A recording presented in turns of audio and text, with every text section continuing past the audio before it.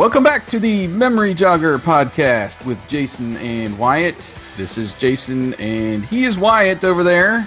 I am over here and over there. Well, not right now because you're over there. So, how are you, sir?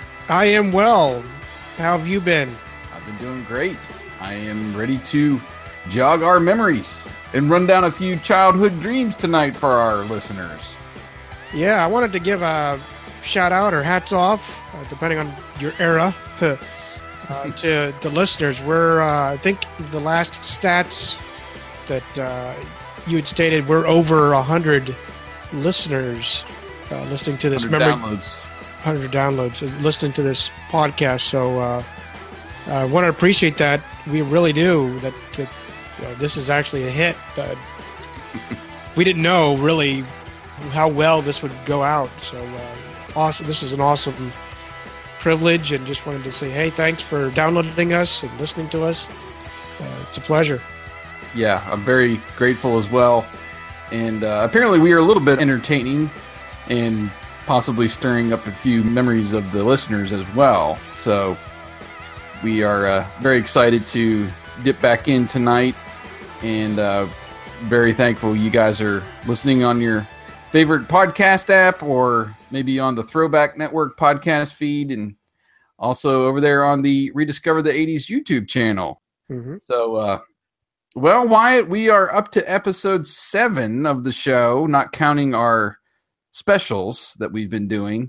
Right. And we're here to jog some school days stories tonight.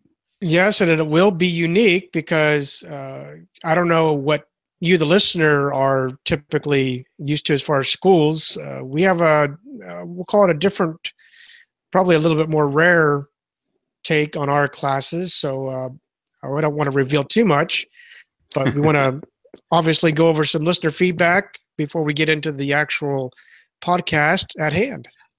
Yes, and if you want to, I guess, kind of get an introduction to our school days, we did go through that in our first episode, which I think we just titled Meet the Hosts.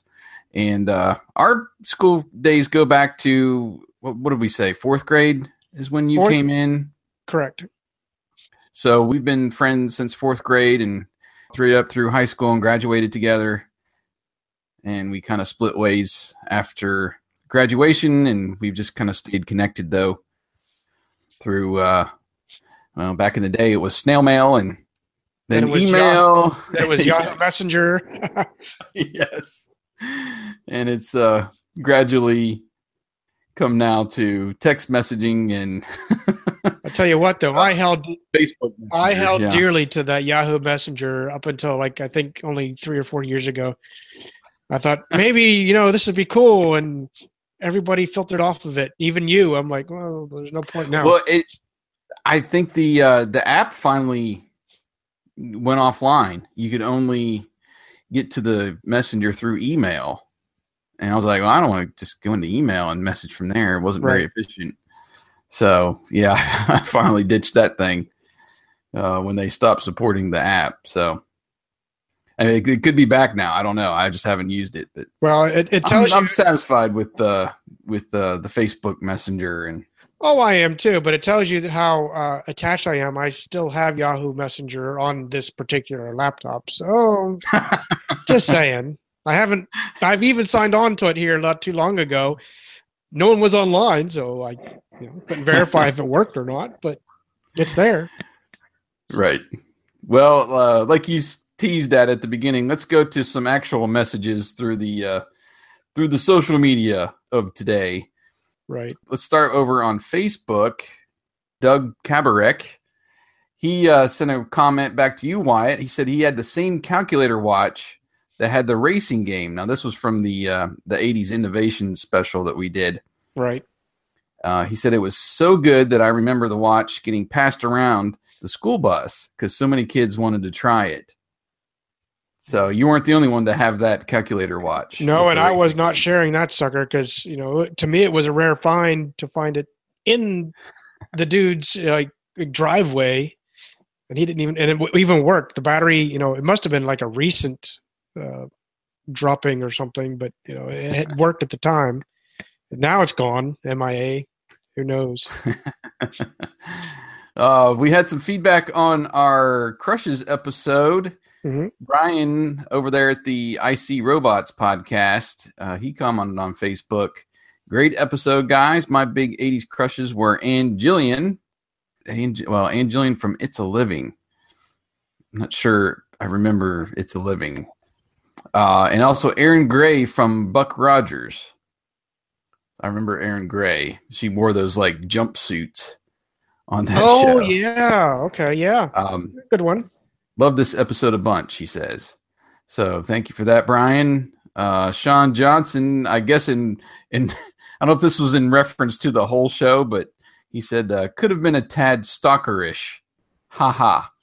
So I'm not sure. I'm not sure if he's referring to your phone call to the Universal Studios lot or wherever it was. It probably was. I'm thinking that's what that comment was. Could be. I didn't realize it at the time. I'm very naive. I'm just thinking I'm being coy and hey, how you doing, babe?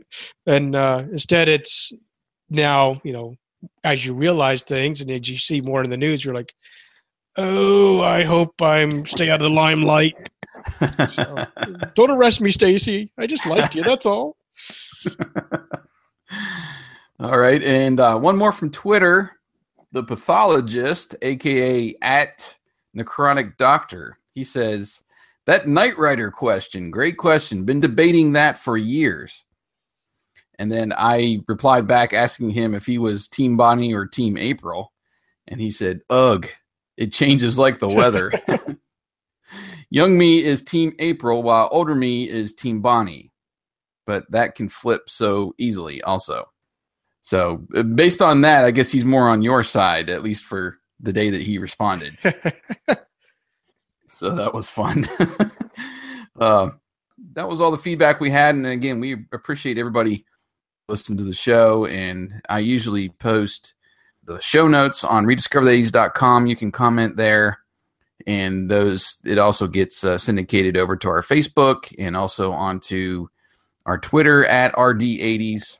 And you can reply to us there as well if you want to give us some feedback. But as we do in our regular episodes, let's hit some icebreaker news headlines. Right. We've got a remake of the movie Overboard. I don't know if you remember that movie much. I liked it once I was exposed to it. It was a hilarious movie. Kurt Russell and Goldie Hawn on there. Now, that's one of my wife's favorites. Really? And yes. Between that one and, oh gosh, there's a lot of those romantic comedies from the 80s that she likes. What's the one with Tom Hanks and Shelley Long where they are trying to fix up the house? Oh, that's oh crap. Yeah. It was right there. I should know it. I've been calling my house that too now, Money Pit. The Money Pit, yes. That's another one of her favorites. I actually bought a DVD set a couple years ago that was The Money Pit and The Burbs. Oh, nice. And The Money Pit's her favorite. The Burbs is one of my favorites. So it works out pretty good. That was a win-win right there. Right. That was a good purchase. But I think I've seen Overboard maybe once or twice. It's not really in my wheelhouse. It used to be some time ago. I used to watch it. I would call it regularly. A lot of good comedy in there. But in this remake, they're actually reversing the leading roles. It's going to be the guy who ends up getting the amnesia rather than the girl, as Goldie Hawn played in the original. And they're being performed by Ann Faris, who is best known from his sitcom Mom, which I've not seen yet. I have not seen that either. I know her from the, I think she was in the one in all those, the scary movies with the Wayans brothers. I've yet to see any of the scary movies. The one, not another scary or not another teen movie or something like that. Yeah. Well, yeah, she was in a lot of those kind of spoof comedies. No, I haven't seen her in that. Then there's the guy I've not heard of, but he's, I guess, rather famous in the Latin America world, and that's Eugenio Derbez. He, I guess, currently plays in La Familia Peluche, and he has directed rather, and produced Instructions Not Included. I don't remember that movie either, so he's very little known to me. But nonetheless, that's who's going to be in the movie. Yeah. And I guess we'll see how it turns out. They're doing a lot of these remakes of, they're doing the Splash remake with Channing Tatum, and that's a reverse role. Right. He's going to be the merman, I guess, instead of the mermaid. And we just talked about, I think we talked about on here, the Dirty Rotten Scoundrels. Oh, yeah. With the two ladies. So it's interesting how they're taking these 80s sitcoms and rebooting them. They're doing the gender swap, and then they're doing like role swaps as well. Yes, but are they going to have a Ruprecht scene for that one? I don't know. That was the most hilarious scene. Yeah, I can't see them trying to do something like that again. Yeah, I know. It'd be a completely different. That's like classic Steve Martin. Yeah. I still, his funniest bit for me the entire movie was when he passes that girl on the steps. He goes, "Nice." He changes his voice completely. Hilarious. Yeah, that's a great movie.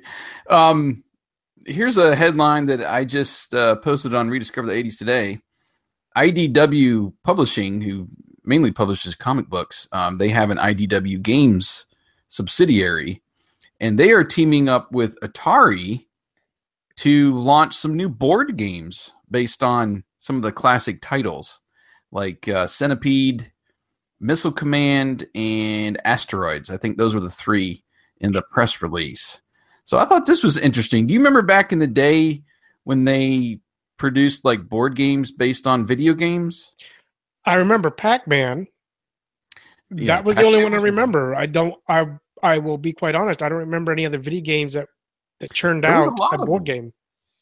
There was a lot of them, and maybe I've been on, I think it's called BoardGameGeek.com. It's like an IMDb for board games.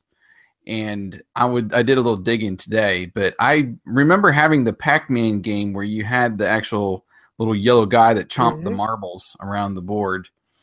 There was actually a Centipede game. I didn't know that existed. No. There was one for, and this isn't Atari, but Pole Position. I don't that had a board game. There was actually a Super Mario Brothers board game that I saw, and I was pretty surprised by that. So there were several like board game adaptions of popular video games of the time. Were these like test beds like they have with some of the Atari games where you don't know that they even existed until you got the emulator or you got the headline, "No, we just threw away, 100 of these in the trash." Well, you think about the era, the arcades still kind of ran the video game industry, and those games were kind of larger than life, and they, produced everything from T-shirts and little figures and stuff to, these board games. I have a Pac-Man board game that's almost like it's cards. It's a card game, and it's like some kind of math card game. I picked it up on eBay a while back, but there's a lot of those back then, and I think it's cool. You don't think of Atari as being essentially a modern company, but I'm glad they're partnering with all these other companies and trying to come up with new ways to bring Atari back and some of those titles that we know. They just announced, I think it was maybe a week ago, and I think it's with Dynamite Comics. They're doing a Sword Quest comic, which is based on an Atari game back in the day. They developed these comics to go alongside of the video games, and they actually held some kind of contest where you could try to beat the game. And I think the comics, they were packaged, I think, with the game, but they contained clues on how to beat the game. Right.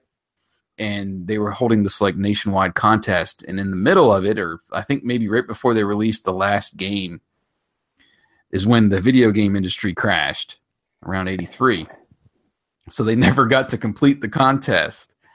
But, you think about some of those Atari covers, and even a lot of them, the instruction booklets came with like a couple paragraphs of like backstory and fantasy world and stuff. So, there's a lot of things you can do with those Atari properties, and I'm just glad to see him back in the headlines again. Me too. I'm like that. And shameless plug, psst, Hasbro, we got a movie for you. It's called Mask the Movie. Just saying, it's ready to go. But I guess that does it for that one. And we both stumbled onto this for RetroCon. Voice actor Rob Paulsen will be in the lineup. Some of us know him from he played a Teenage Mutant Ninja Turtle back in the day, and now I can't remember which voice. I think it was Michelangelo, and now he's flipped over to Donatello. He was Raphael back in the day. Oh, okay. He was Raphael. Now he's Donatello. And what's weird is they actually did. I haven't been watching the new Ninja Turtle show. I should be since I got Hulu now. But they did an episode where the 80s Turtles met the new Turtles in some weird, crossover dimension. I don't know. I haven't seen the episode. But so he would have been playing two voices. Yeah, that'd be awesome, though. The old Raph and the new Donnie.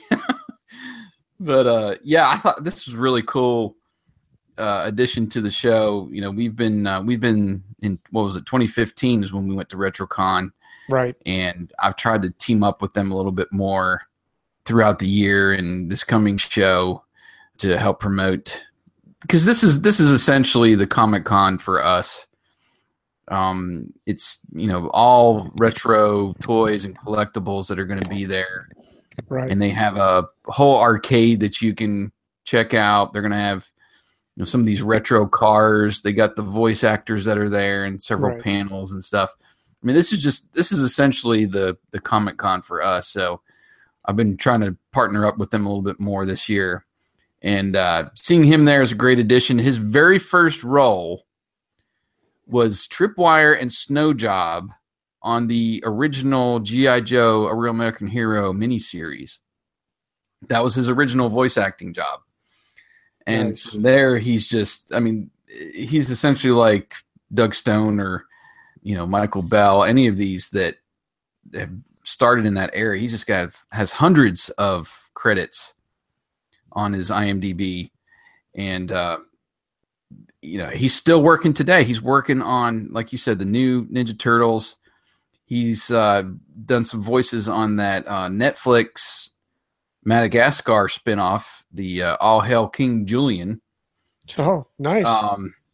And then he was huge in the 90s as well. He was Pinky and Pinky and the Brain, Tiny Toons, Biker Mice from Mars, Animaniacs. He was the lead character in the Mask animated series, Stanley Ipkiss. Nice. He was the character Spike in. They've done it seems like about 12 of the Land Before Time movies, and he was in many of the sequels. Recurring character there.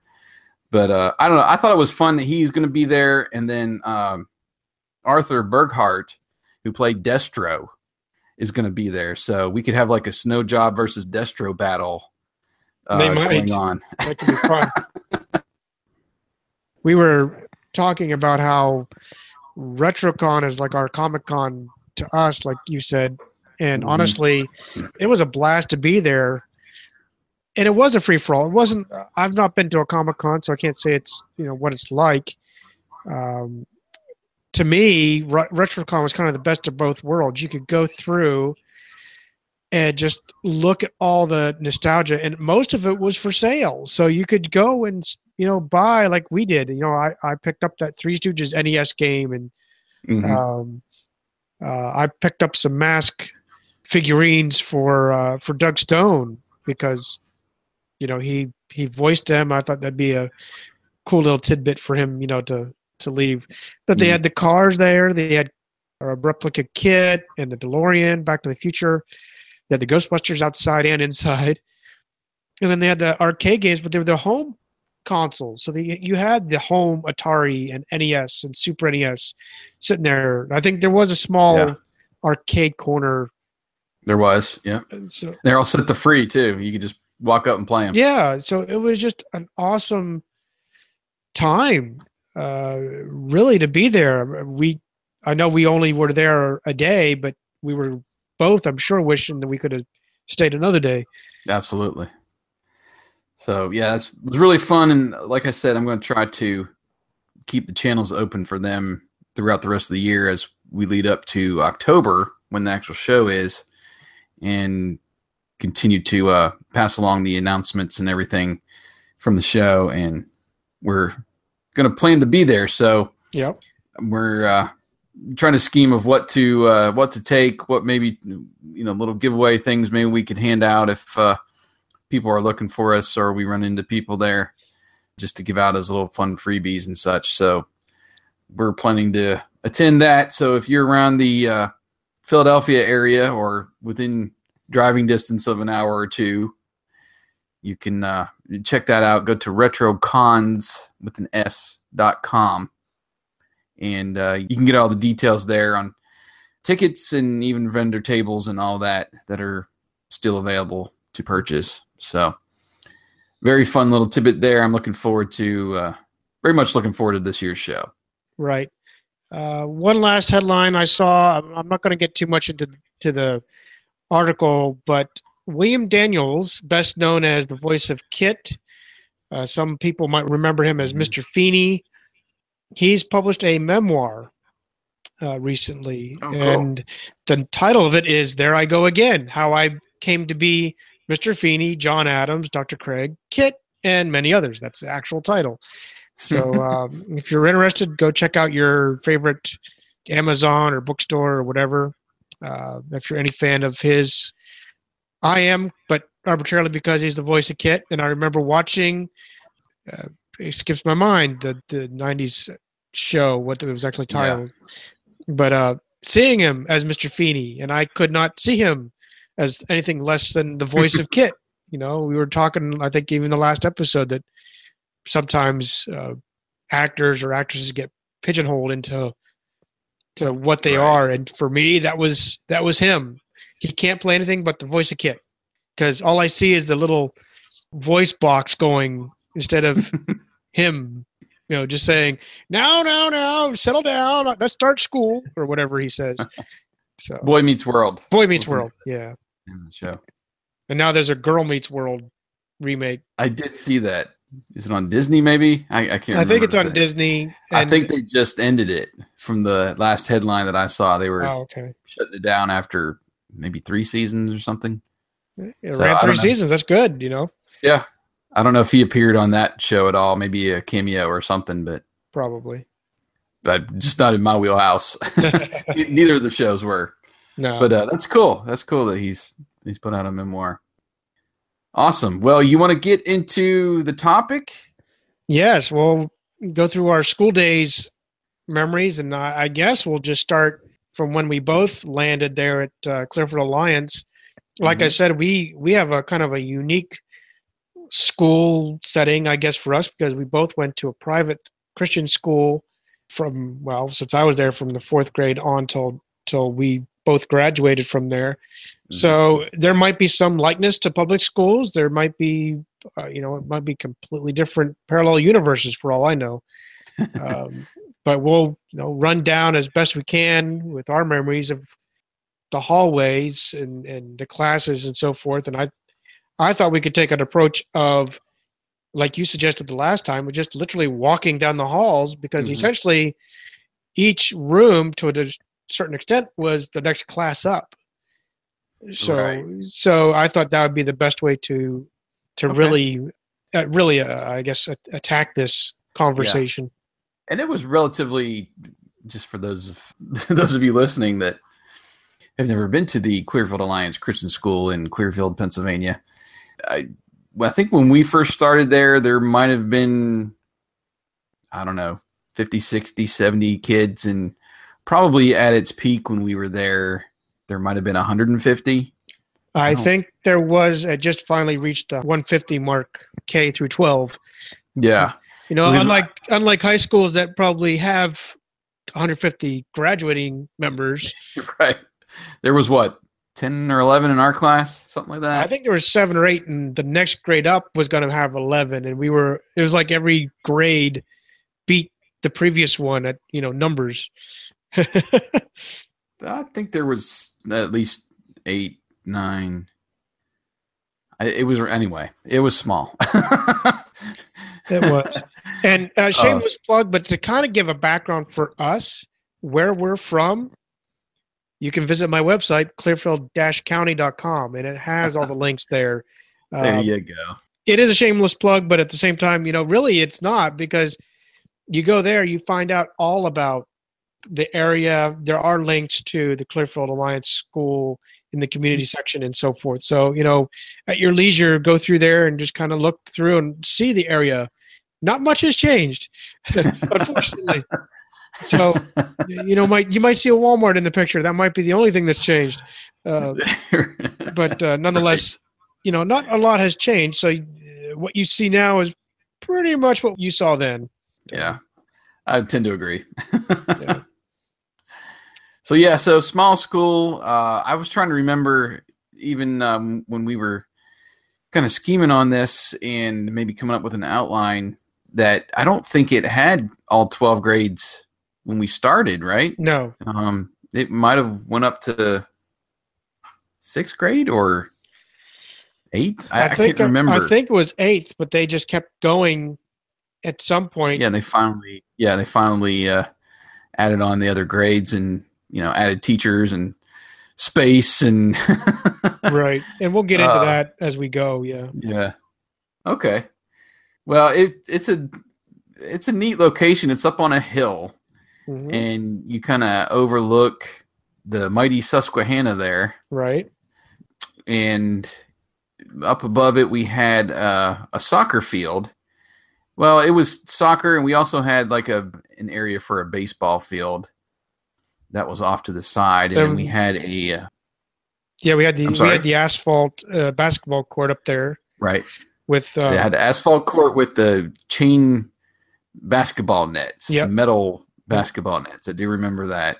And then just across from there was the swings, and I think we had monkey bars and maybe one other little. There was a merry-go-round and a slide. Merry-go-round, yeah. And then up above it was about 3 or 4 houses, right, that lived up that way. One I think was I think the church or maybe even the school owned one of those houses at one time, and essentially was like a parsonage yeah. for the youth pastor, and I think even at one time one of the teachers lived there. There was a few teachers that lived up there, and I think at one point there was 2 or 3. Mm-hmm. At one point there was. I think they all eventually parted ways, but for them it was very convenient. It was also probably very inconvenient if something happened at the school. Well, hey, Mr. So-and-so, you live right there. Can you check it out for us? Right, yeah. But we had it was like a gravel parking lot mm-hmm. between the school and then the playground up there, and then directly across from the school was the church, and it had a very sloped, paved asphalt parking lot. Right. And I remember going over there to play kickball. And that was always fun because you could essentially drop the ball and it would roll towards the batter or the kicker. You didn't really have to pitch the ball, Right. And just let gravity do its work. Also made for great donuts, but you usually got scolded after the first. Speaking from experience, sorry, and people were actually amazed that I knew how to do donuts in a front-wheel drive car. But you could do a lot in that car. I do remember. That's our school. I don't want to reveal any secrets because that's our. Whenever we get to driving cars or whatever topic. Yeah. Okay. Well, the building itself was really the initial, I guess, original building was really just a rectangular shaped building. It was a steel building with a couple white, I guess, pillars or something periodically. At the time, the flagpole was out, I guess, right beside the driveway up to it with the wooden fence around it.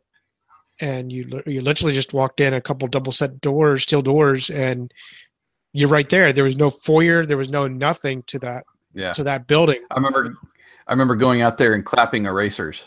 Yes, often. Yes, often. Clapping the chalk off the erasers. Right. But it was like the hallway was really like a U-shaped hallway, squared off, but U-shaped. And then you had a multi-purpose room was the best way to describe it because it served as our cafeteria and our gym for a lot of years, actually. And, yes. And then eventually, got very creative with that space. We did. As far as gym class. We did. I remember knocking down lots of the tables to play basically street hockey indoors. Yeah. Crab soccer. Yeah. And the ceilings were what, maybe, I don't know, 10, 12 feet high. And we would play, we would, set the lunch tables on their side to make this little arena for our hockey or crab soccer. But I remember that huge soccer rubber ball that we'd use for crab soccer. Yes. Kicking that thing and it would go up in the air and we were knocking out the panels, ceiling tiles out. Often, yes. I don't know. It was, to think about it, it didn't seem crammed, but I'm sure for our phys ed teacher, it was he had to get real creative with the space to play those games and such. And he was very creative. He came up with stuff. I don't know.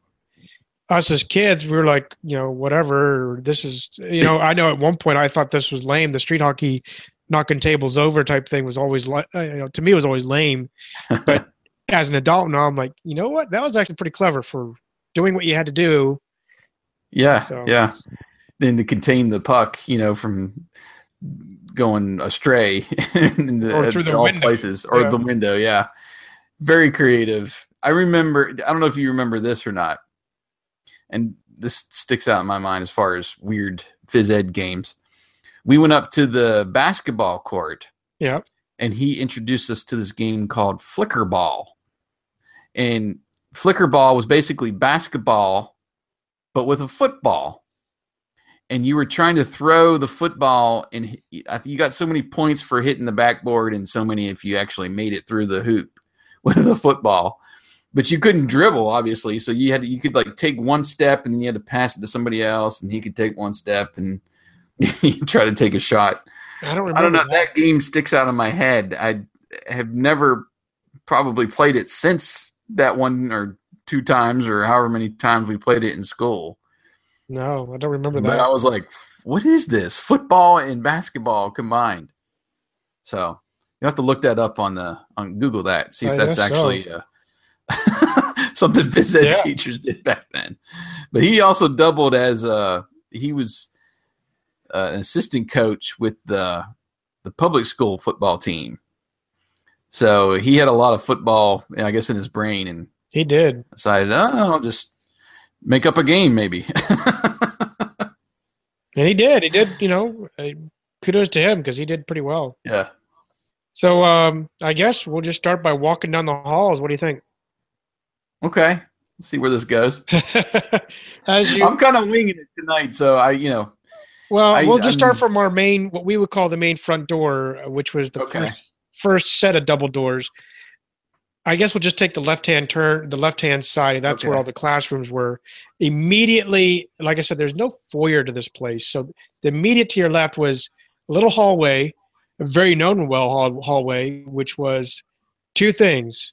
The fun room, which was the storage room, janitor room, is like the multi-purpose storage room, or the also very infamous principal's office. So you knew you were going, if you made that turn, you had to make sure you kept going to the janitor's closet or something. Did you ever go to the principal's office? I did twice.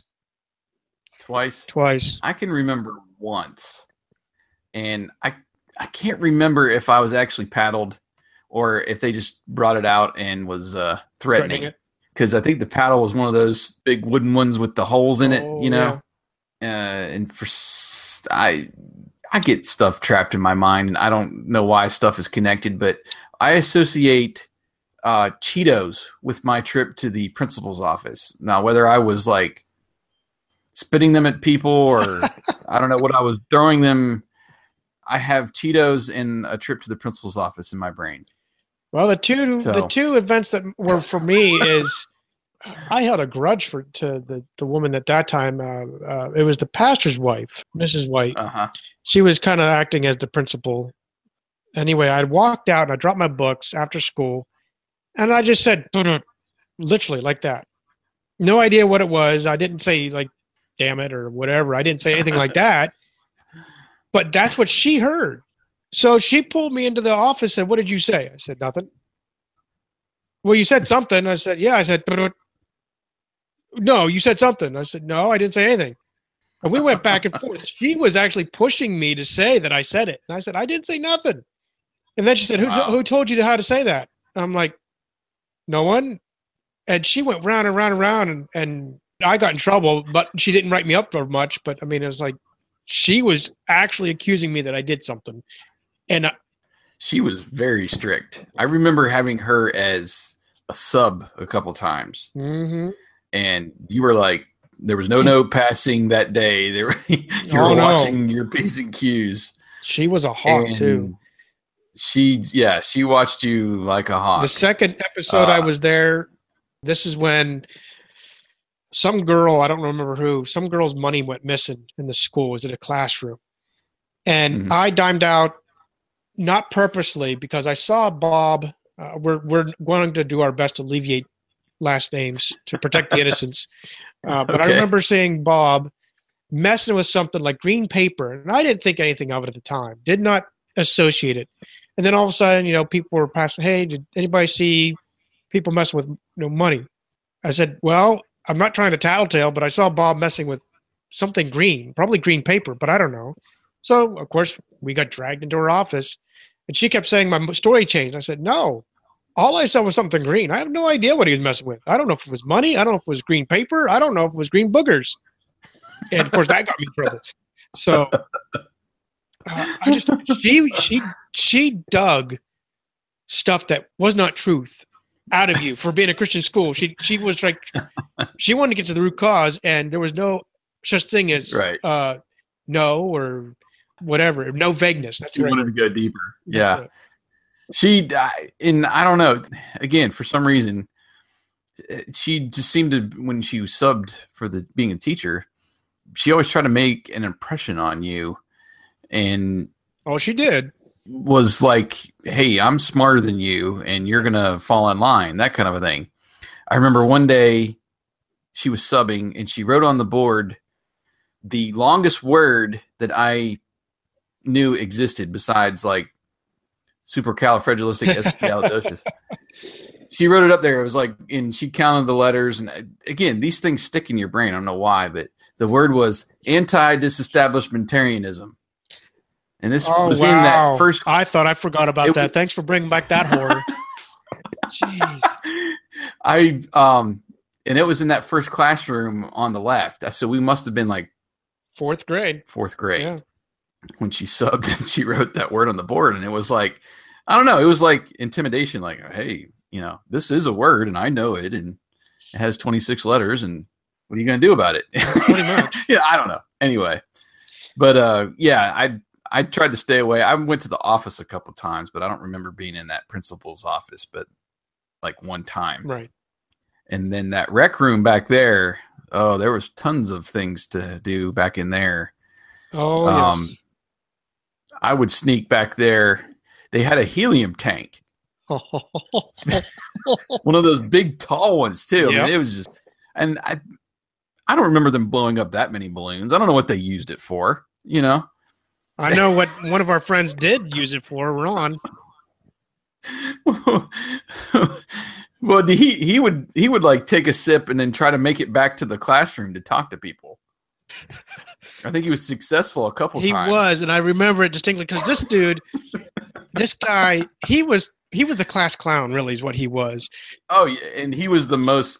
He would push the envelope as much as he could. Beyond, and then yeah. And this guy, he had a high pitched voice. He could turn it to high pitched.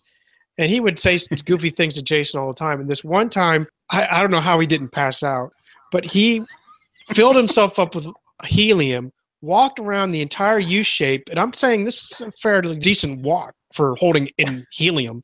Brings in and goes, "Hey, how you doing?" And we're just rolling, cracking up because he hit the high pitch that he can do with the helium.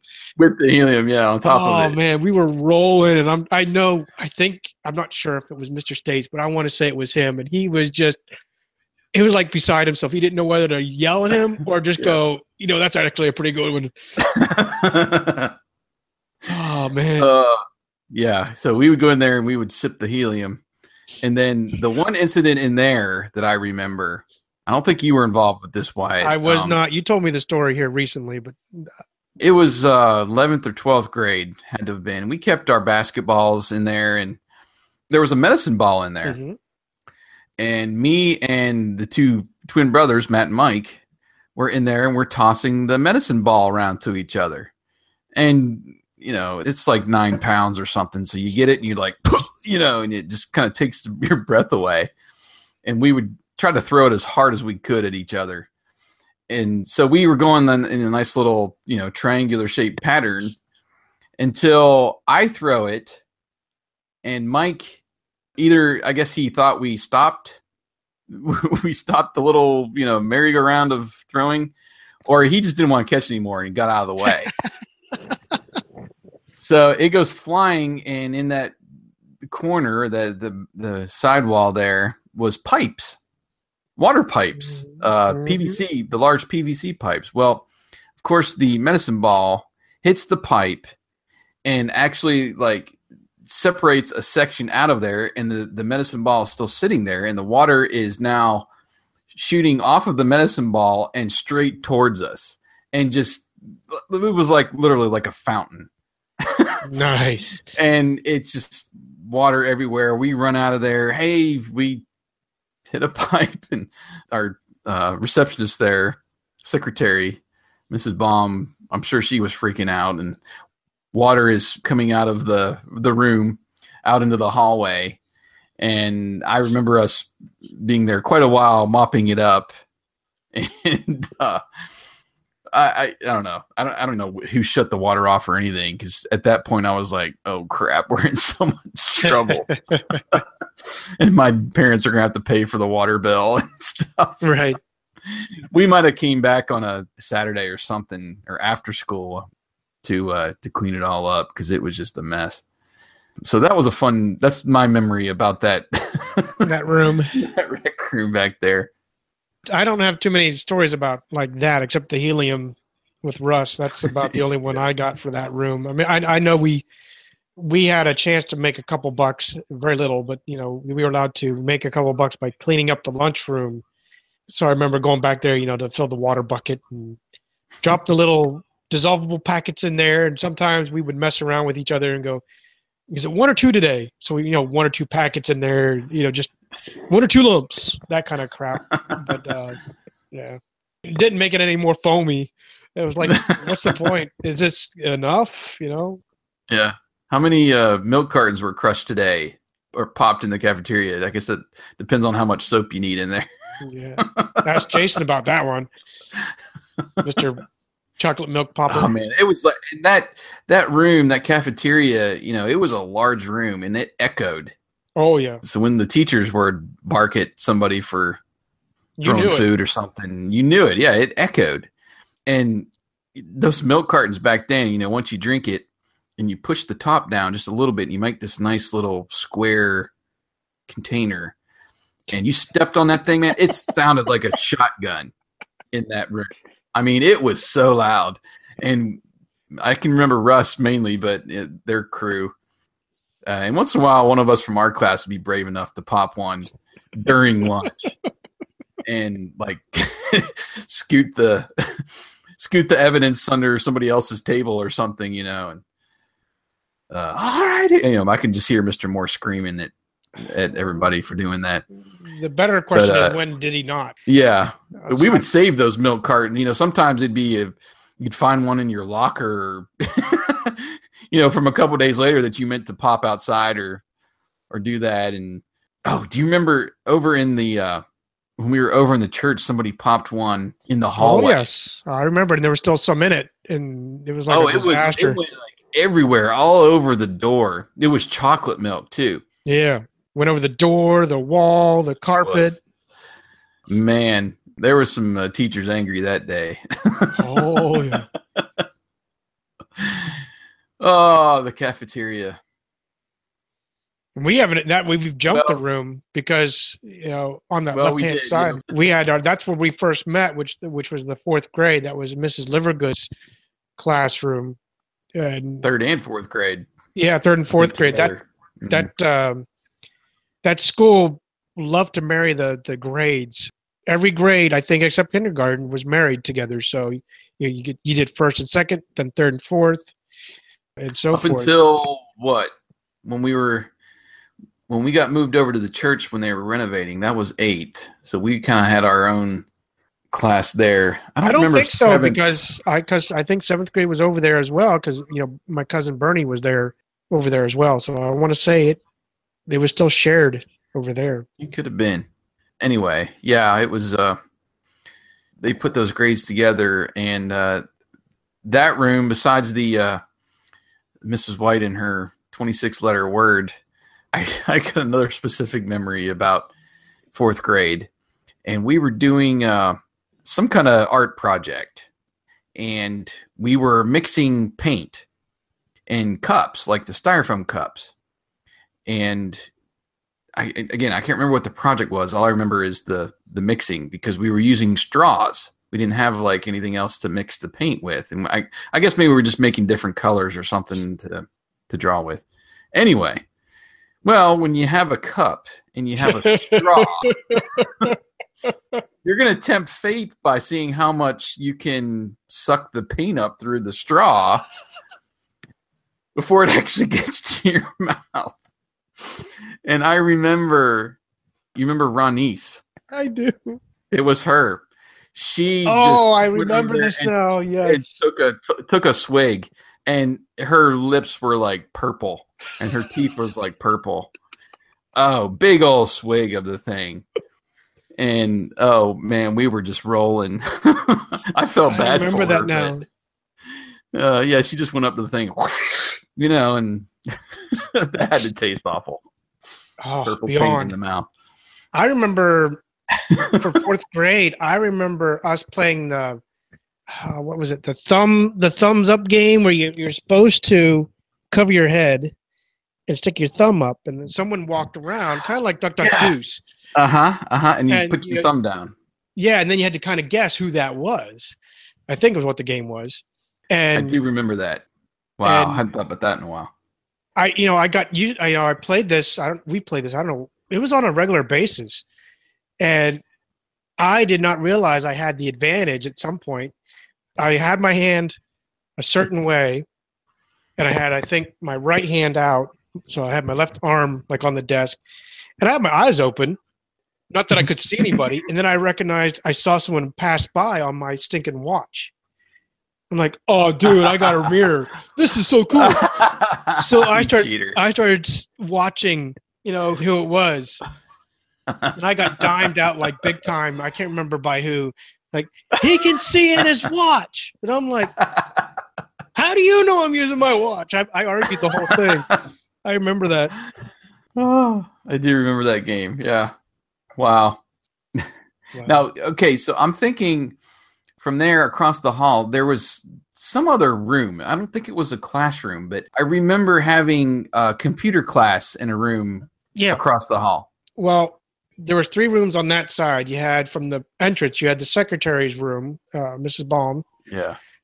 And then, yes, there was that other room, which was like a multi-purpose classroom. We had that class, the computer class there. That's the one where Mr. Moore and I had a small discussion, yelling, about waiting for the computer program. Right. And then there was the men's boys' bathroom, right. And I remember that class, and it was the old black screen with green type, and he was using like some kind of overhead to show us the terms, and it was like the vocab terms were like RAM and ROM and I don't know, whatever the computer lingo was at the time. And that was that fifth grade or fifth or sixth grade? Fifth or sixth, yeah. That we were in there learning computers. So that's like, what, 85, 86. Who knows? Yeah. God knows what we were using at the time. But that was my first introduction to computers. And that was the Apple IIc, I think, or E, one of the two. I think it was the C. Was it? Okay. And that I remember that little room and it being dark because he was using the overhead, to teach us. Right. And then we would take turns at the computer. I do remember there being a computer in the library because that's where I first played Oregon Trail, and there was also like a Treasure Island. I guess it was Apple II or Apple game on those big 5-inch floppies. Was it? Oh yeah, 5. Yep. Yep. 5 and a quarter. It was based on the book Treasure Island, and it was just one of those things where you go choose this or this path, and you go this path, and you meet this guy, and he tells you to go do this. Well, then you make another choice, and that was that kind of a game. I remember playing that in the library, which is around I'm getting ahead of myself again. Yeah. But anyway, we can keep going unless you got something else there. But not really. I don't remember too much, honestly, in those, other than the little computer programming incident. Right. I don't remember much. So we round the corner. On your left-hand side is the lunchroom that we've been talking about.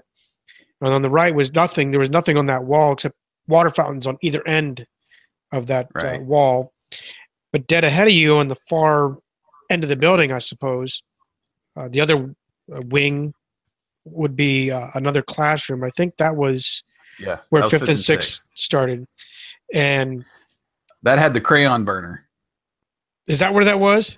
I'm pretty sure that we had our heat in those rooms were those little electric panels that ran along the baseboards there. And I don't know if it was some younger kids that were in there over the weekend or during some event. Anyway, they put a bunch of crayons inside the heater. And when we cranked it up, the smell, that burnt crayon smell, I associate that smell with that room. The crayon burner heater. And there was really no getting rid of that thing. I'm sure they took it apart and tried to clean all that crap out of there, but years later, it still stunk. Well, there was another odor in that particular room that dwarfed that one. Uh-oh. And I still remember this distinctly. I'm sure you do too. And that being a young girl by the name of Jamie. And she came in quite literally smelling like a skunk. And she mistook a skunk as a cute little cat. And I remember the story, I don't know how vividly, but she supposedly was out chasing this skunk in her bathrobe, got sprayed, went back in to try to shower herself, and then dumped 10 tons of perfume, which did not work. Still showed up to school and still smelled like a skunk. And everybody had their, all the school doors. We had metal doors. This was a concrete, on the inside it was concrete walls. So they had these, steel doors, and every single person had the doors open because it was just that bad. Yeah. Yeah, I do remember that. This was also the same class that I remember Melanie. She had, I guess it was over the summer, or she went to the Y or something, and somehow her hair got bleached. Remember, it turned green or something like that? I do remember that, yes. Yeah, I don't know if she tried to dye it or what happened, or whatever she was using in her hair, and from the swimming pool chemicals or something, turned it green. Mr. Moore's class, and when Mr. Moore was upset, you knew it. You knew it, and of course his is right there at the end of the hallway. So as his voice projected from that room, it went straight down that hallway, so you could hear it. I mean, it was like a loudspeaker from that room, it seemed like. And he would get into those rages, man. Oh, yes. And he would throw stuff. I remember him being in the back of the room. I don't know who was it that pissed him off that day. He threw a pen, like an ink pen, and it stuck in the chalkboard. You remember that? I don't remember it sticking We in were the all chalkboard. like, how do you get a pen to stick in the chalkboard? And it like stuck there for a second. It fell. I mean, it wasn't like it just, embedded itself. But yeah, he would throw chalk. I remember him throwing that ink pen. Man, he would get upset. I also remember though, this is to do our lunch, like our hot lunch and our milk. We had these tokens. They were red and blue. Yep. And we held them in old 35 millimeter film bottles back in the day. Yes. And so the game was, and if you were cool, he would get out those little canisters, the film canisters with your, tokens in for that week, and he'd throw it to you, and you'd catch it. And if you were cool, you'd catch it, or it would be over your head, and you'd reach up and catch it behind you or something, and you could show off and that kind of a thing. If you dropped it, well, then you were the klutz for the day or whatever. Which was me. So he would toss the thing, and he tossed them, like girls and stuff. And I'm not saying girls aren't athletic or anything. Some of them are very athletic, but most of the girls in our class were like ducking, and he would toss those, and then you'd get out what you need, and you'd put them back in the box when you went to lunch.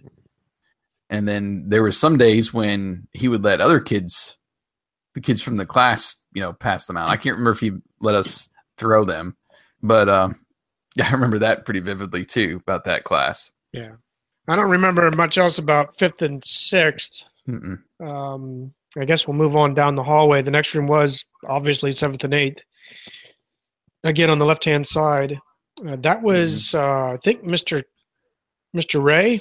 Mr. Ray was 7th. And then we had, I'm pretty sure that was over in that building. And then when we were in 8th grade is when that's right, built the addition onto the school to allow for more classrooms and to expand a little bit.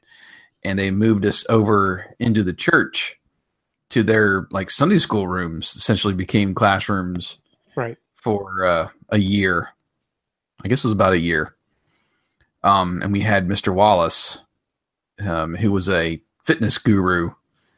He was big into biking. Yeah. Was it Lance Armstrong? He was big. No, it was the guy before Lance Armstrong, and it's going to kill me. Who it is? Is it Tour de France? I want to say it was Greg something. No. That was like his idol, and I think there was like posters and stuff in the room. And well, the one episode of being in Mr. Ray's room, I remember. Greg LeMond was the guy's name. Okay. Actually, there was 2 events. One was kind of pretty disheartening. That was about the time my parents were divorced, and I was just not focused at school and whatever. And I remember he pulled me specifically aside, and everybody else had to wait for the class to go and start. And I'm in there, and he goes, "What's your problem?" And he scatters my paper, and it was all loose leaf. I didn't have an binder that day. So it's all over. And he just, "What's your problem?" I'm like, I'm kind of not wanting to answer. I said, "What problem?" And of course that set him off, just like Mr. Moore's like, "You got a freaking problem, blah, blah, blah." He just started barking at me. I'm like, my parents are divorcing. I really don't care about being in school. And I remember saying that pretty well vividly. And he's like, well. Don't I feel like a horse's patoot? What pissed me off, I was so livid at him. I honestly, this is probably the first time I wanted to sock someone. And it was him. Because he sat there, "Well, pick up the paper." Oh, gee. I'm like, "You tossed it. You pick it up. You don't tell the teacher." I said, "I guess you didn't hear that what I just said earlier." So I just picked it up. And that moment on, I'll be quite honestly, he had no respect for me for a long, long time. That's crazy. Positive, he was a couple things I can't say on our G-rated show. I'm one that I've learned my grudges are getting lightened up, but for years I held a grudge, and if I ever would have seen him, I would have ran my car into his or something. I was not happy with that guy, just for that one act. But no, the other one that was the more lighthearted one. Remember, there would be times where he would say he'd dismiss us to lunch, and he'd say, "If you're wearing this color or that color," and I remember it distinctly. And I'm sorry, Melanie, I'm really going to embarrass you now. But he said, if anybody's wearing green, they can go to lunch. And it was like the week prior, he said, anywhere, like anywhere on your body. With her hair. So, nope. It was not her hair. Because he specifically said, if you're wearing green underwear. Boom, she left. Okay. And we're like, whoa. And me being the 7th grade boy, things starting to really work. I'm like, oh, that's just, oh, hey, you got green panties on, huh? Yeah. Oh, that's funny. So I don't remember him doing that. That's all I remember about really that. I have a calendar. I think it was from that year that he had, and it was like vegetables that were dressed up like famous people. Like there was Albert Einstein, but he was like a cucumber, and they had the silly names to go with the guy. I still have that calendar, and I'm pretty sure it's from that year. Being in his classroom, I requested if I could have it at the end of the year. I remember you said that, and I just had another memory. It might have been Mr. Moore's class, but there was one episode where they asked us to bring in you can't do this now. We'd be all arrested by now. But they asked us to bring our own fake handguns.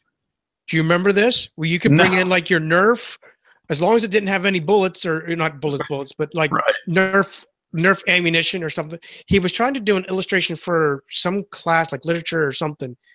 And we were supposed to basically like the Hatfields and McCoys type thing. We were supposed to act it out with the handguns. Okay. And I remember specifically bringing in my plastic little pistol, click, click, click, click, click, click.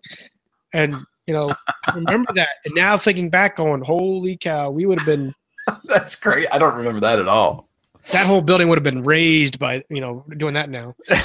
And in a church of all places. Yeah, Christian school. Guns and God, praise them. Oh, sorry. That's crazy.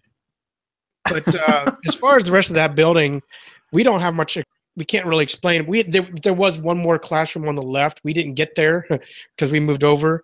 But on the right-hand side was the girls' room. And then up from that was only one room, which was the library at the time. It had a fair amount of books. Obviously, there was a computer. I don't remember there being a computer in there, but Jason does.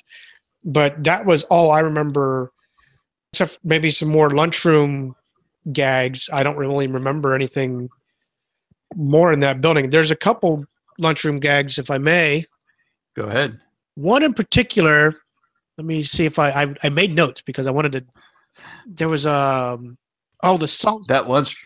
Go ahead. The salt shaker gag for, I think I was actually a little bit older, but someone had taught me how you could basically, you could make a salt shaker not work by slipping a piece of napkin underneath the screw cap. So I started doing that almost on the daily routine with the teacher's desk. So I would do that, and I wouldn't mess with the pepper because it was kind of obvious. We had white napkins, but I would mess with the salt shaker just about all the time. So I would just screw one on there and then just slowly peel off, the remnants. And quite often I would look over to see who I got, and most of the time it was Mr. Smeal I got. You just, and then you see that little smug face, like, and then, I remember doing that, and I remember. Because you introduced me to this song, about every time I had hot lunch, which was only 2 times a week, it was Tuesdays and Thursdays, I would sit after lunch specifically, I'd say, dinner, you ate it. There is none left from Run DMC. You be illin'. I'd just do that. It was like a routine I started to do just for fun. Mm-hmm. I did ruin your your lunch experience with Run DMC. Didn't ruin mine. I loved it. But as I got older and started thinking about it, because I know some of the people I sat with, their moms were in the lunchroom, I started wondering, what if they think I don't like the mom's cooking or whoever's in there because they were all volunteers. They were all moms typically. Right. So I didn't want, and I say years later, I'm like in my early 20s, and like thinking back on those days, going, "Oh, dude, I hope my aunt didn't get, I hope my cousin didn't tell my aunt that I hated her food because I'm sitting there rapping about, oops, right. I didn't realize it was a can of dog food, that kind of thing." So, yeah, what I was going to say, that lunchroom, it has a couple other memories. I remember the school store. Oh, yeah. I guess it was on Fridays. They would do school store, which was basically just, they would, you could buy candy. I remember there was actually a series of football cards that came with like candy canes. They were like sticks, though. It was called Stars and Stripes. I still have those cards that I would get there all the time. And then my buddy Kurt would get the Cowtails. He loved those dang Cowtails, the caramel with the white cream filling. I was trying to think what else that we would always get. Runts and, oh man. They were up Fridays to were the bomb. Baseball cards, because that's where I bought a lot of my baseball cards was actually from there. Okay. And then there was one year I tried to do a school newspaper, and I had a lot of obstruction is probably the best way to put it, from oppositions is better, from the staff, the school staff, because they were like, "How are you going to put it all together?" I'm like, "I'll figure it out." So I just, a couple pages, nothing big. And then they started, "Well, how much are you going to charge?" I'm like, "I don't know. How much does the paper cost?" Well, the paper's free, but the printer costs the toner and all that. So they just like, whatever. I said, okay, 50 cents, 35 cents. I don't know. So they had a lot of opposition, but finally I did it.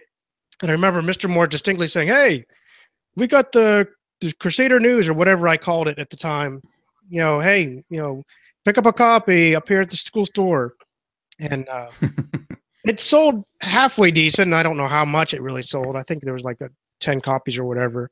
Because I remember the idea was get a couple people that would kind of do reporter stuff, learn about the teachers. I think the story was on Mrs. Fleming, asking stuff about her, made a little find a word thing on the puzzle in the back, school news, like what's happening. I don't remember this at all, man. It only lasted one issue. I was a little pissed because...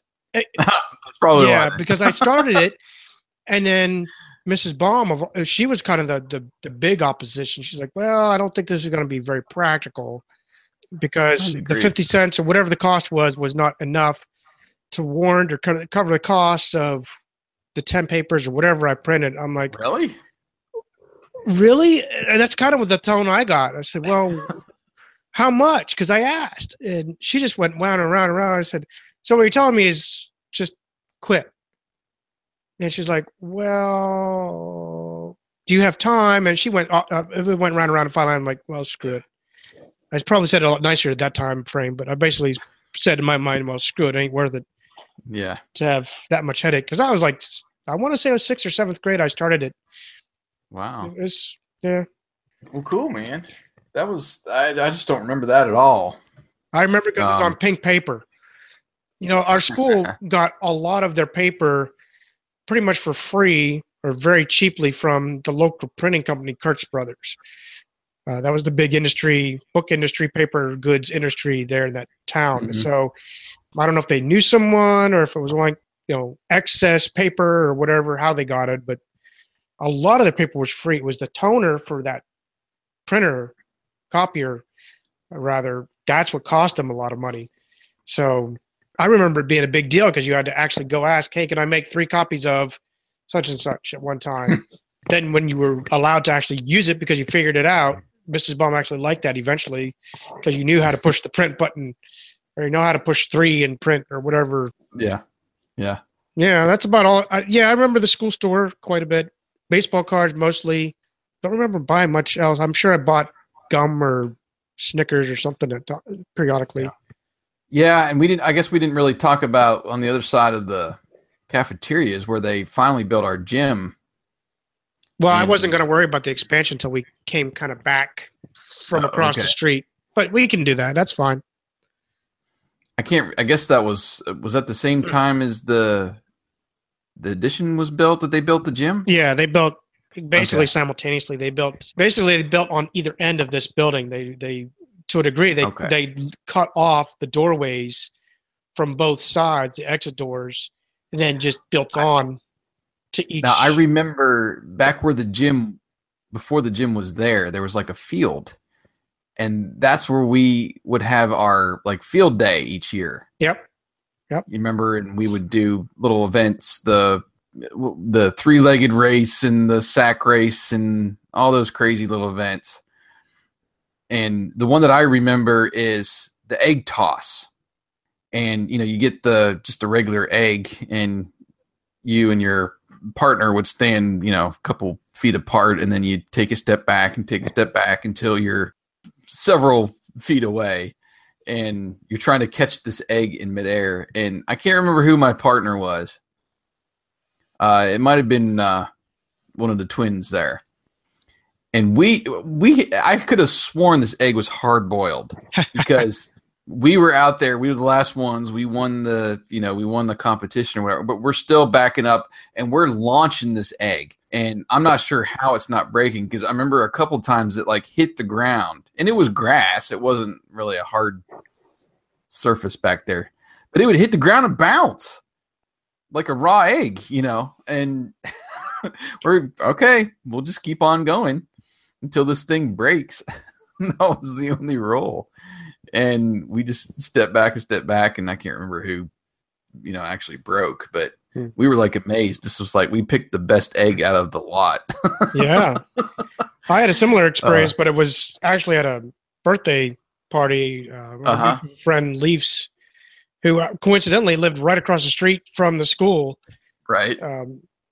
But we were playing the egg toss game. And I was playing with, I think it was his older brother's girlfriend. That we were teamed up, and it was just like you said. It was like we were tossing and tossing, and we were quite a bit away. And I'm like, how are we catching this thing? 2, how are we catching it? And it's not, breaking. Yeah. And finally, I lobbed it, what I thought was gently, and I guess it wasn't. And it finally got her right on her, like right above on her chest. So No. she was like laughing the whole time. It was fun, but I'm like, man, we almost won. But yeah. Well, I know, even though I have those memories being back there, it was really nice when we got the gym. And oh yeah, it was weird. They put in that sports carpet, and it's still there today. I'm sure it is. Not sure why. Obviously it's a little bit softer than just having concrete there. They didn't do any hardwood or anything, but we had to learn for the first 6 months to stop, drop, and roll on that thing, or you get a carpet burn that looked like a tattoo on your leg for a couple weeks. Well, I remember the reasoning behind it.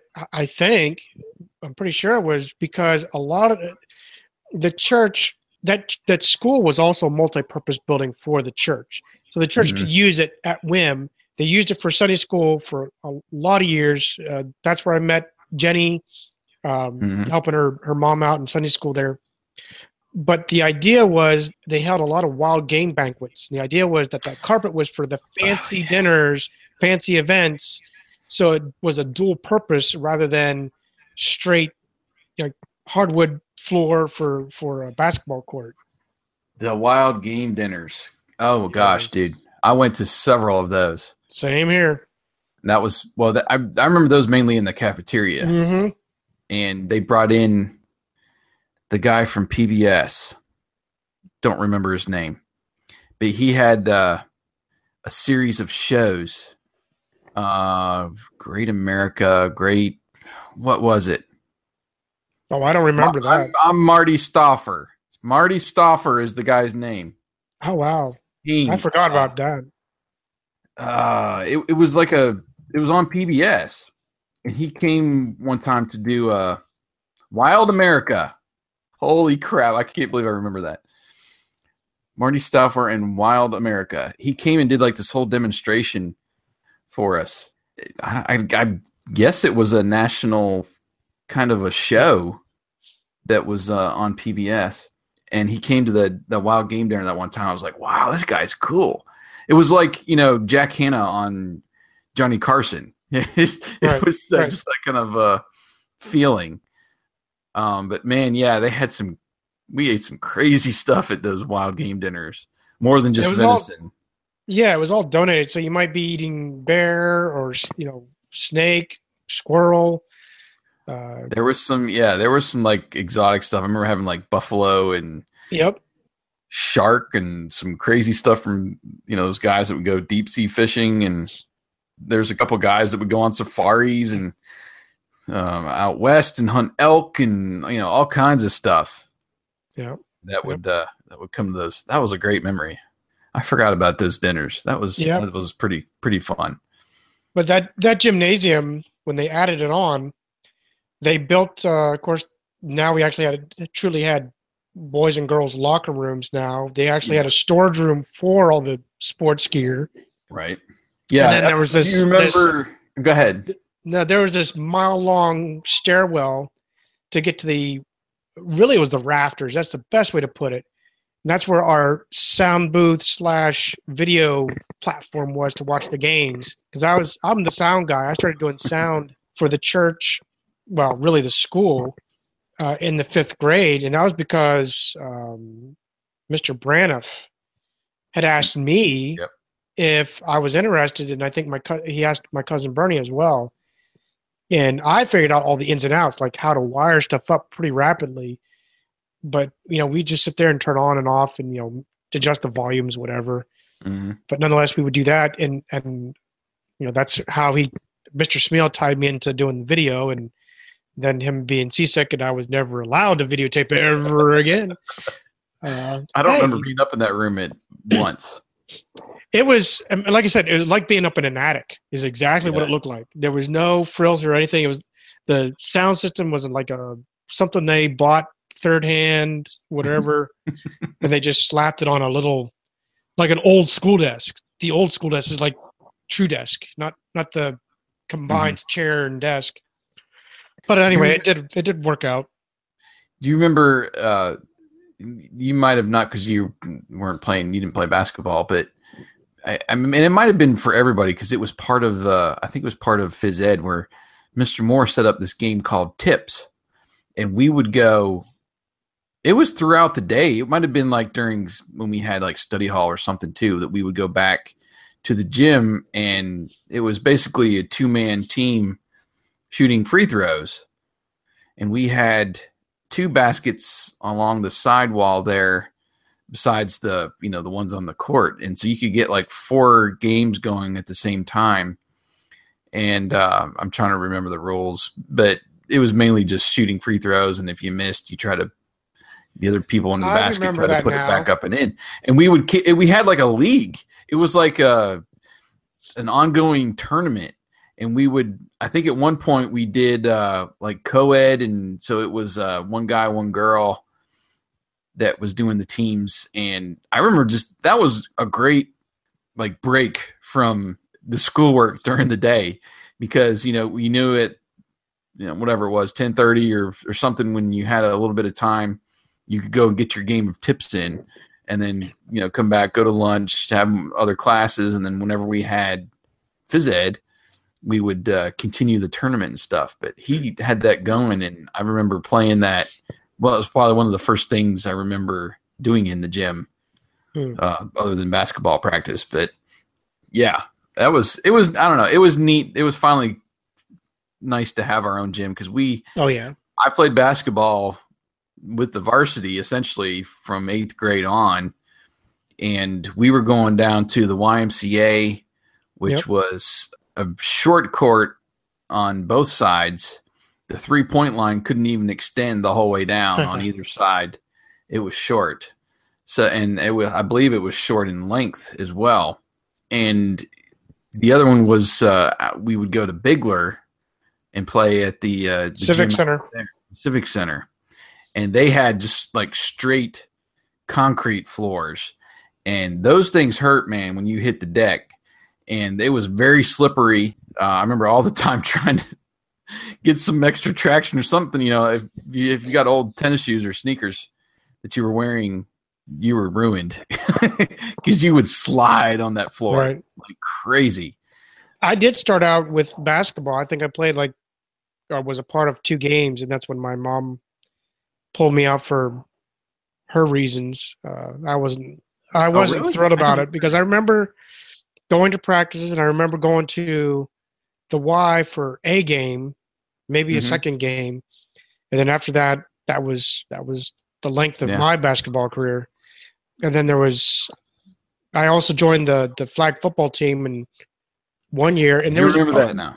but there was only like 2 or 3 games out of the whole season, year, whatever we did. Well, we couldn't find anybody else to play. That's true, because we only play with the Christian schools. Yeah, That was the stipulation. the other schools that were in our quote-unquote league were so quirky, and they were small like us, and probably a lot of them were at churches, and they played at some weird gyms as well. And Right. that's why I was so grateful to have our gym, which was regulation size, even though I had the carpet and you didn't get that true basketball sound when you bounced the ball. There's just so much space. We played at a place. I'm going to go on a little tangent here because I Okay. got to talk about these places we played at. We played at an armory in, I think that was in Huntington. I played there. Yep. And there was lockers that were like a foot off of the court. So if you're diving for a ball that way, you had to be careful because you like knock yourself out on these lockers, and they went the whole length of the court. And I remember The bleachers were up on the Okay. like up above, right Yes. behind a mesh or something. no, that's the chicken coop. We played another school. That might have been Huntington as well. That's the We one called I that remember place to the be at. chicken coop. That court was so small. The half court circle touched the 3-point line. It was so short, and then on either side as well. And it had these huge rafters that hung down. So half the court was pretty much unplayable for shots because you would hit those rafters up there. And oh my gosh, that just killed me. And of course, their whole team was made up to their plays and everything was so everybody's shooting from the side where the rafters aren't. And it took you a while to get accommodated to that. And there was no room out of bounds under the basket. So when you're going to do a layup, you had to stop yourself from running into this carpeted wall behind you. And then you're right. The stands, you had just enough room on one side of the floor for a row of chairs for the bench. And then above that was the stands. And there was chicken wire, essentially, that you would keep people from falling out of the stands onto the court. So that was the chicken coop.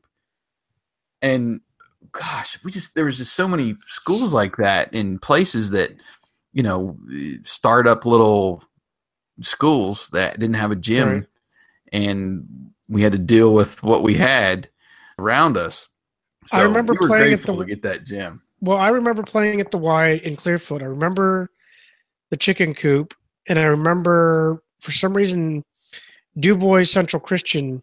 Now, Du Bois had a nice court. That Yeah. was regulation. There was nothing weird about that. Right, that was the only places I remember playing at, and that was the extent of my career. Was those? Yeah, I think the Y was our practice. it field. was. That's Yeah. why I remember being there. Mainly practice. We did have a couple games there, but yeah, it was mainly for our practices. That was when I was eighth and ninth grade. Yeah. Well, no, it would have been eighth grade because then ninth grade we would have had the gym. So anyway, that was a little sports tangent there, but Well, you are the sports guy, but yeah, I mean it's gym related. We had our did fun. you play at the soccer? gym. No, You didn't No. play soccer. I didn't even know I mean, aside from We PE, had. Yeah, well, there was maybe 1 or 2 years that we had somewhat of a soccer league. And I remember there was a guy, his name was Kurt, not the Kurt that I'm close with that you would Right. know. It was another Kurt. He was an upperclassman, and he played goalie. And one day we were up there practicing, and he had some chewing tobacco, and he was showing off or whatever, and he had a big chaw in.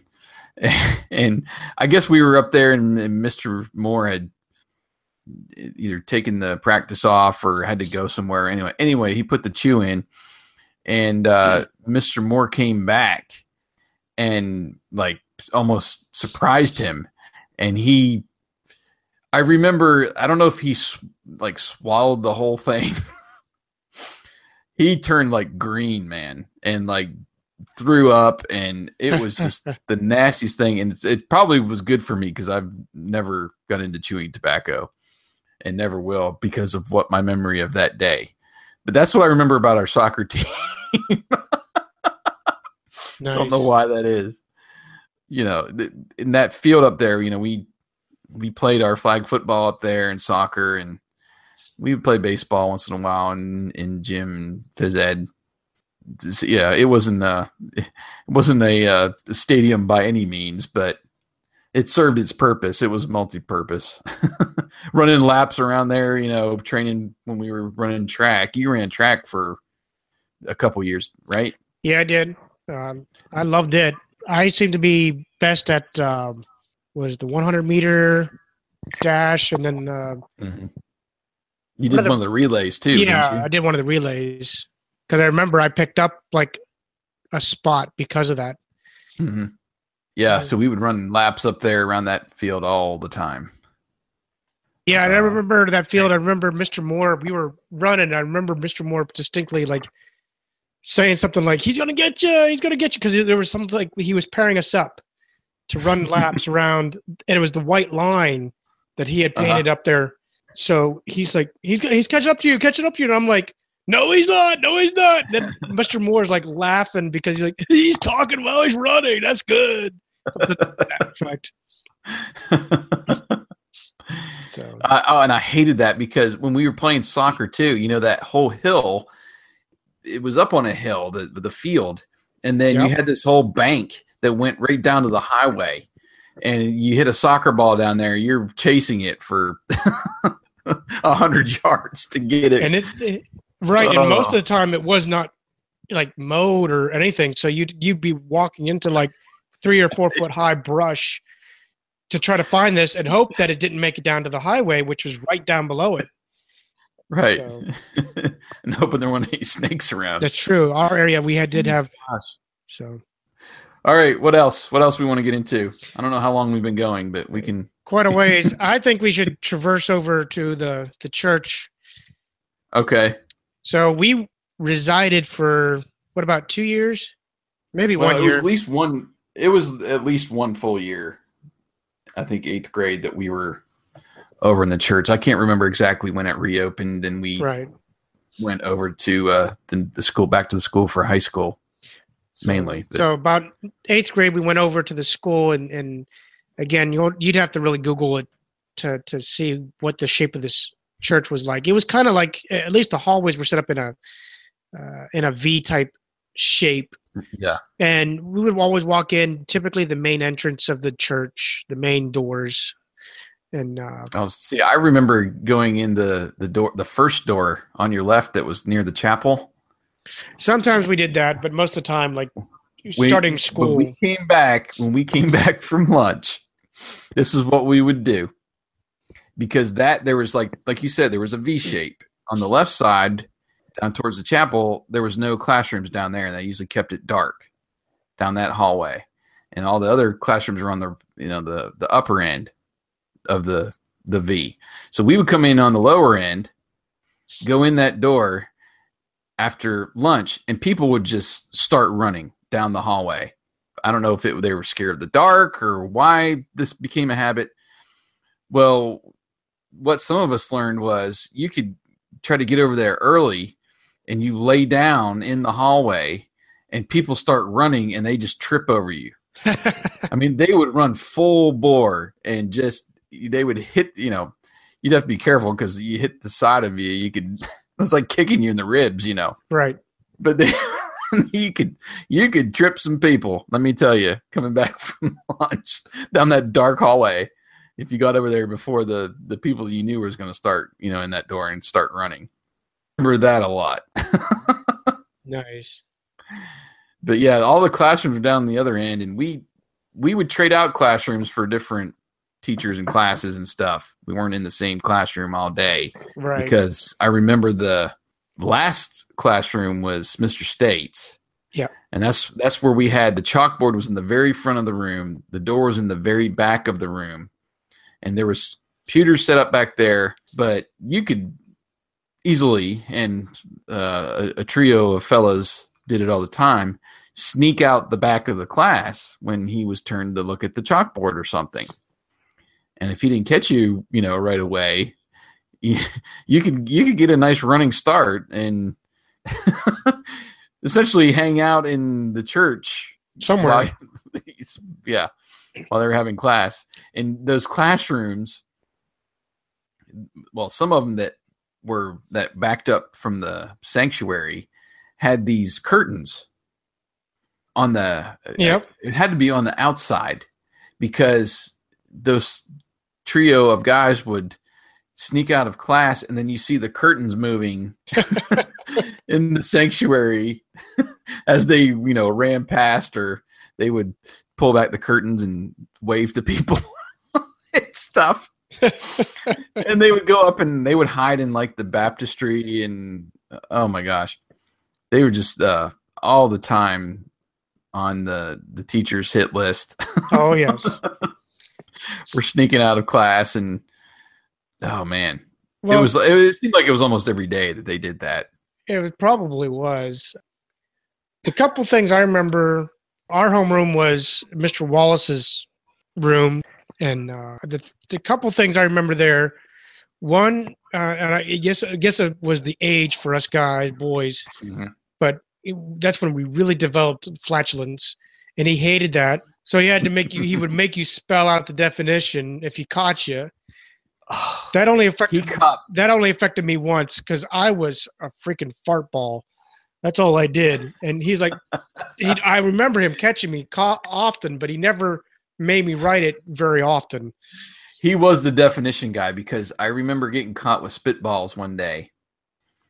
And he made me and several other people write the definition of straw. And the definition of straw in the dictionary was like half a page. And I don't know how many times we had to write. It was like 50 times or something. It felt like forever. And it made me be careful not to get caught with spitballs again. The other episode in that specific, there's two other ones actually. One is this guy, and I guess I applaud him, but it was the creepiest thing to ever see. He would show us, young kids, Christian or not, satanic type movies to kind of give us just basically a situational awareness of what's out there. And it would scare the crap out of me. Years later, I understood it and respected it. But at the time, I'm like, really? I don't remember this at all. Yeah, it was like parents' permission too that we were allowed to see this. But it was like how the satanic worship went on or practice was.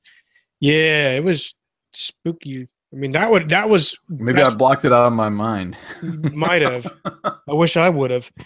But it's crazy. The other one was, and me being very naive and not brought up with. I had a sister, but my mom kept me away from girly things.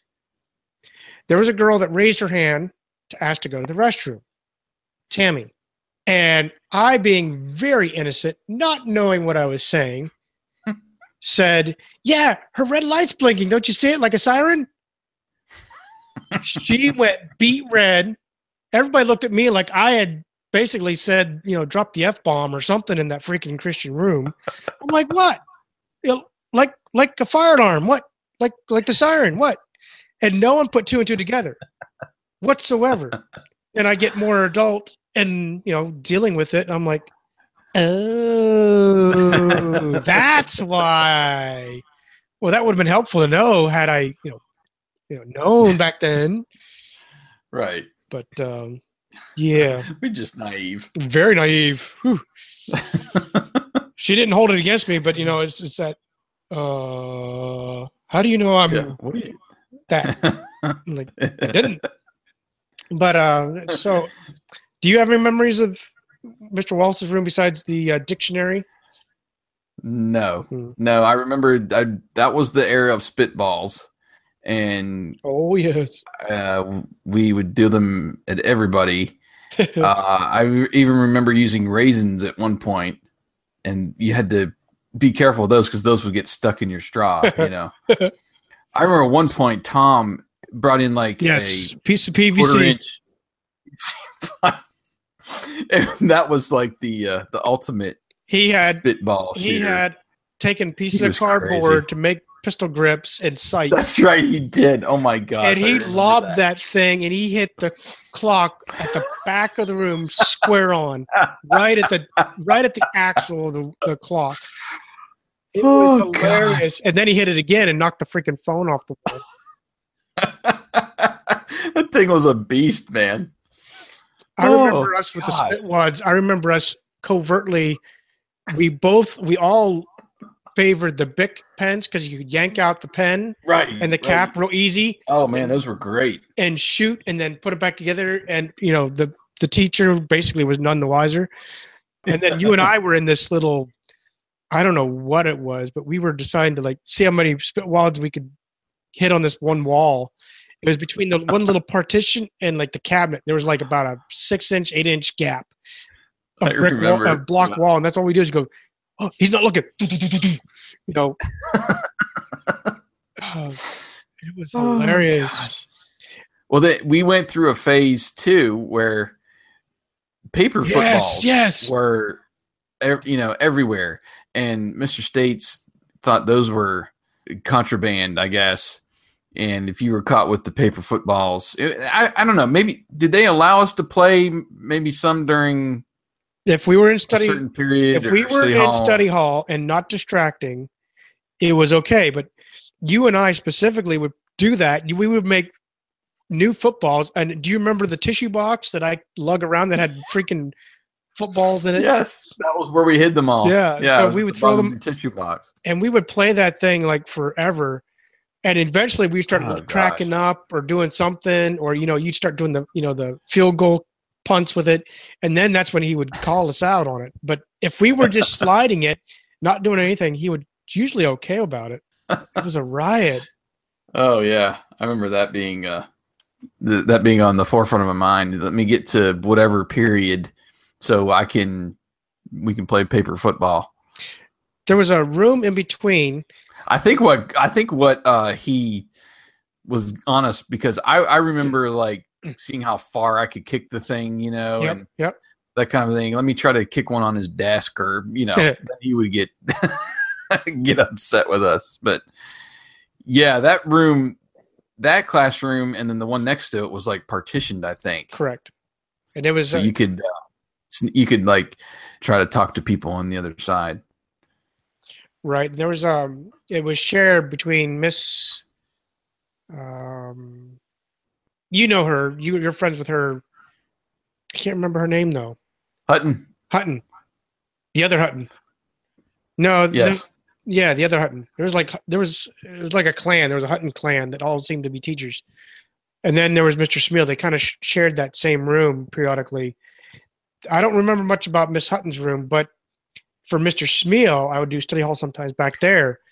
And you mean is it Stacy? Yeah, Stacy. The Jack's wife. Yeah. Okay, yes. Okay. I'm there. But I remember, when Mr. Smeal would do math class, I would periodically be in his study hall for whatever reason. And is it Sean? Yeah, Sean, who drove the Beast. Yes. We'll get into that in a second because I really want to have fun with this one. So one day out of the wild blue yonder, I decided it was like time to go. It was like 5 minutes after and he's on marathon math teaching for him. And I'm like, it's time for the next we're supposed to leave. So it was like near end of day or something like that. So I tried my best John Wayne impression of all. And he said, "Mr. Smeal, it's time to go." And Sean busted a gut laughing at that. So that became a routine if I showed up in that class, which was like once a week. So when the clock hit or when it was time, I go, "Mr. Smeal, it's time to go." And he would roll and roll, and a couple kids would laugh. Mr. Spiel would just kind of like take it really not nonchalant. He goes, well, I guess it is time. So, you guys finish up, whatever. and he wouldn't like turn to me and go, like Mr. States would say, fry it. So, but yeah, that was just a fun thing. So Shaun and the Beast was this old 77, 78 Chevy pickup truck that was lift kitted, and supposedly it was borderline like what PA allowed. To us, we knew it wasn't quite Bigfoot, but it was pretty dang close. Right, yeah. For us, because we knew it didn't have the big tractor mud tires that you see on the the shows, the TV shows, but it was pretty dang up there, like I said. And he would drive that beast everywhere. And he lived like out in the boonies, so it was a drive. And the poor guy, it was like getting 6-8 miles a gallon. So he had to have been filling that thing up like every other day or something. But yeah, that was I remember that. I remember his truck. Yep. Yeah. For us short people, you would have needed a step ladder to climb into the thing. I don't think I ever got up into it. I know I thought about it. That's about as much as I thought. Chappie. Why did we call him Chappie? I don't remember. Isn't that what we called him? Yeah, that was his name. That was his nickname. I don't know. We had some weird nicknames. Mine was Friar Tuck. Do you remember that? Because freaking I think it was Matt. One of the twins was running for like the class council, and I think it was treasurer or something. So the advertising banner, I'll call it, was basically a paper hat, but it looked like someone said it looks like you look like Friar Tuck. So that stuck. So my nickname for like a year or two was Friar. I do remember that. I think if I dig, I think I still have that stinking cap, and I think I still have my tissue box of paper footballs somewhere.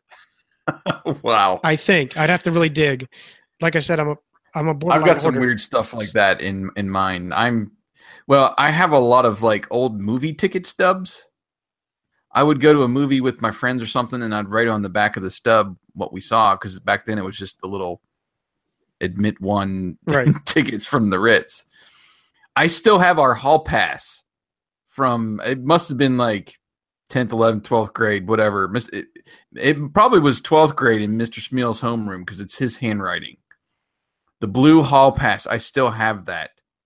Nice. I don't know why I stole that. I don't know I've got either. some weird stuff like that, though, in my little memories box from school. The other thing I remember about being in school, or the church side, two things, and we could probably move back over to the school, is, and this is kind of in your line of things, but do you remember the handbells? Oh, gosh. I know you do, because you used to piss Mr. Stanley off quite often, because his little pet peeve was don't ding the bells. And, we were kids. We really didn't pay attention, and we really didn't want to be there anyway. Well, you wore those white gloves because you didn't want to get fingerprints on them. And they had that wonderful sound with the little clapper inside. It just made a crazy sound when you actually touched the bells together. It was, you could just, I don't know. It was like almost like a nails on a chalkboard, I guess, to him. It must have been, but he would say, I'm going to start charging quarters, for every cling. So he'd sit there, and Jason, the specific day I remember, he's like, 25 cents, 50 cents, ding, it just keep going and going. And finally, he just got livid with Jason. Get out of here right now. You're done. And I'm like, dude, I should have been doing this. That's the only way to get out of this. Because the hilarity was he kept saying, we're going to perform this Sunday night. And I still remember distinctly looking at all around, the, 6-8 kids that were there looking at it like, who's showing up? I ain't. Because right. This was okay. I've got a memory before you go any further. Okay. In the sanctuary, and we were doing, I don't know if it was the bells or if it was some other choir singing performance. Anyway, we were doing in the sanctuary. Yep. And of course, Wyatt and Bernie are up in the sound booth. Maybe even Roger were up in the sound booth. And so we're rehearsing. I can't remember if you were playing a music track then or if we were singing. But anyway, we hear faintly in the background of the room, DJ Jazzy Jeff and the Fresh Prince. Yep. Do you hear it? I hear it. It's parents just don't understand. Is that this? Do you hear it? And by that time, I think it was it Stanley that was leading the Stanley and caught you. He caught me, but I didn't hear it because it was Danny that came up and told me, because I had figured out a way. I thought I had figured out a way anyway to rig up, basically wire my boombox into the mixing board, but to come out the headphones that didn't. The theory was because it didn't have like the 1/4-inch headphone jack, and the really cool at the time, the very cool, which were probably about 10 feet big, honking boxy headphones. The idea was I was going to listen to the nice headphones. And I thought I figured out a way to wire it in that would not get broadcast essentially over the main PA system, but into my headphones. And I'm sitting there literally bebopping, and Bernie's looking at me like, that's cool, And then all of a sudden he's like, everybody's looking at you. And then Danny finally shows up and says, hey, we can hear what you're playing. I'm like, what? And I turned it off. I'm like, how? That was like my first. I don't know how it came in, man. I mean, because it wasn't like it was loud or patched through. It was just kind of this background. I hear a beat and I hear the Fresh Prince. It was probably one of the parents just don't understand or Dream of Genie or not. Well, yeah, it was that first album. Yeah. That they released, because we were all over. We loved that. Oh yes. Album and the one several of those after, but.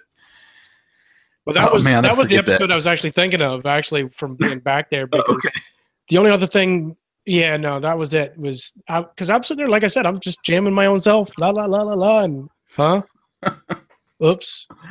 So I guess making our way back to the expanded school, they basically took out the flagpole in that section of real estate and added on. We now have a foyer to the school, and if you went into the foyer, which it's hard to describe, I'm sorry, but from the driveway side, you went immediately to you actually look at the new office, secretary's office. She had a dead sights to the front door, and then if you went to the right side of the hallway, you had the principal's office on the left, and I think there was one other classroom, which were all like the kindergarten and first grade stuff. The younger. I don't remember being down that hallway at all. Exactly. I don't remember being down that way, but I know that was the big thing because the kindergarten room was actually set up in a partition room in the lunchroom. That's where the kindergarten room used to be for years. Mm-hmm. I don't know if it still was or not.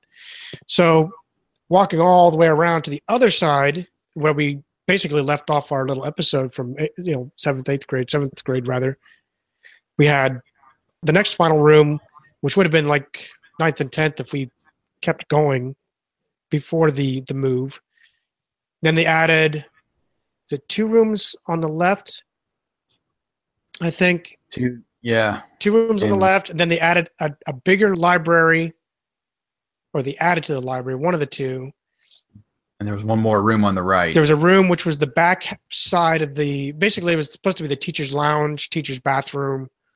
Right. And then the next room was it's kind of like the free-for-all room, but it served mostly as the chemistry, biology, and then the computer room. Right. And then we had our math, basically Mr. Smeal, our math room was at the final classroom on the right.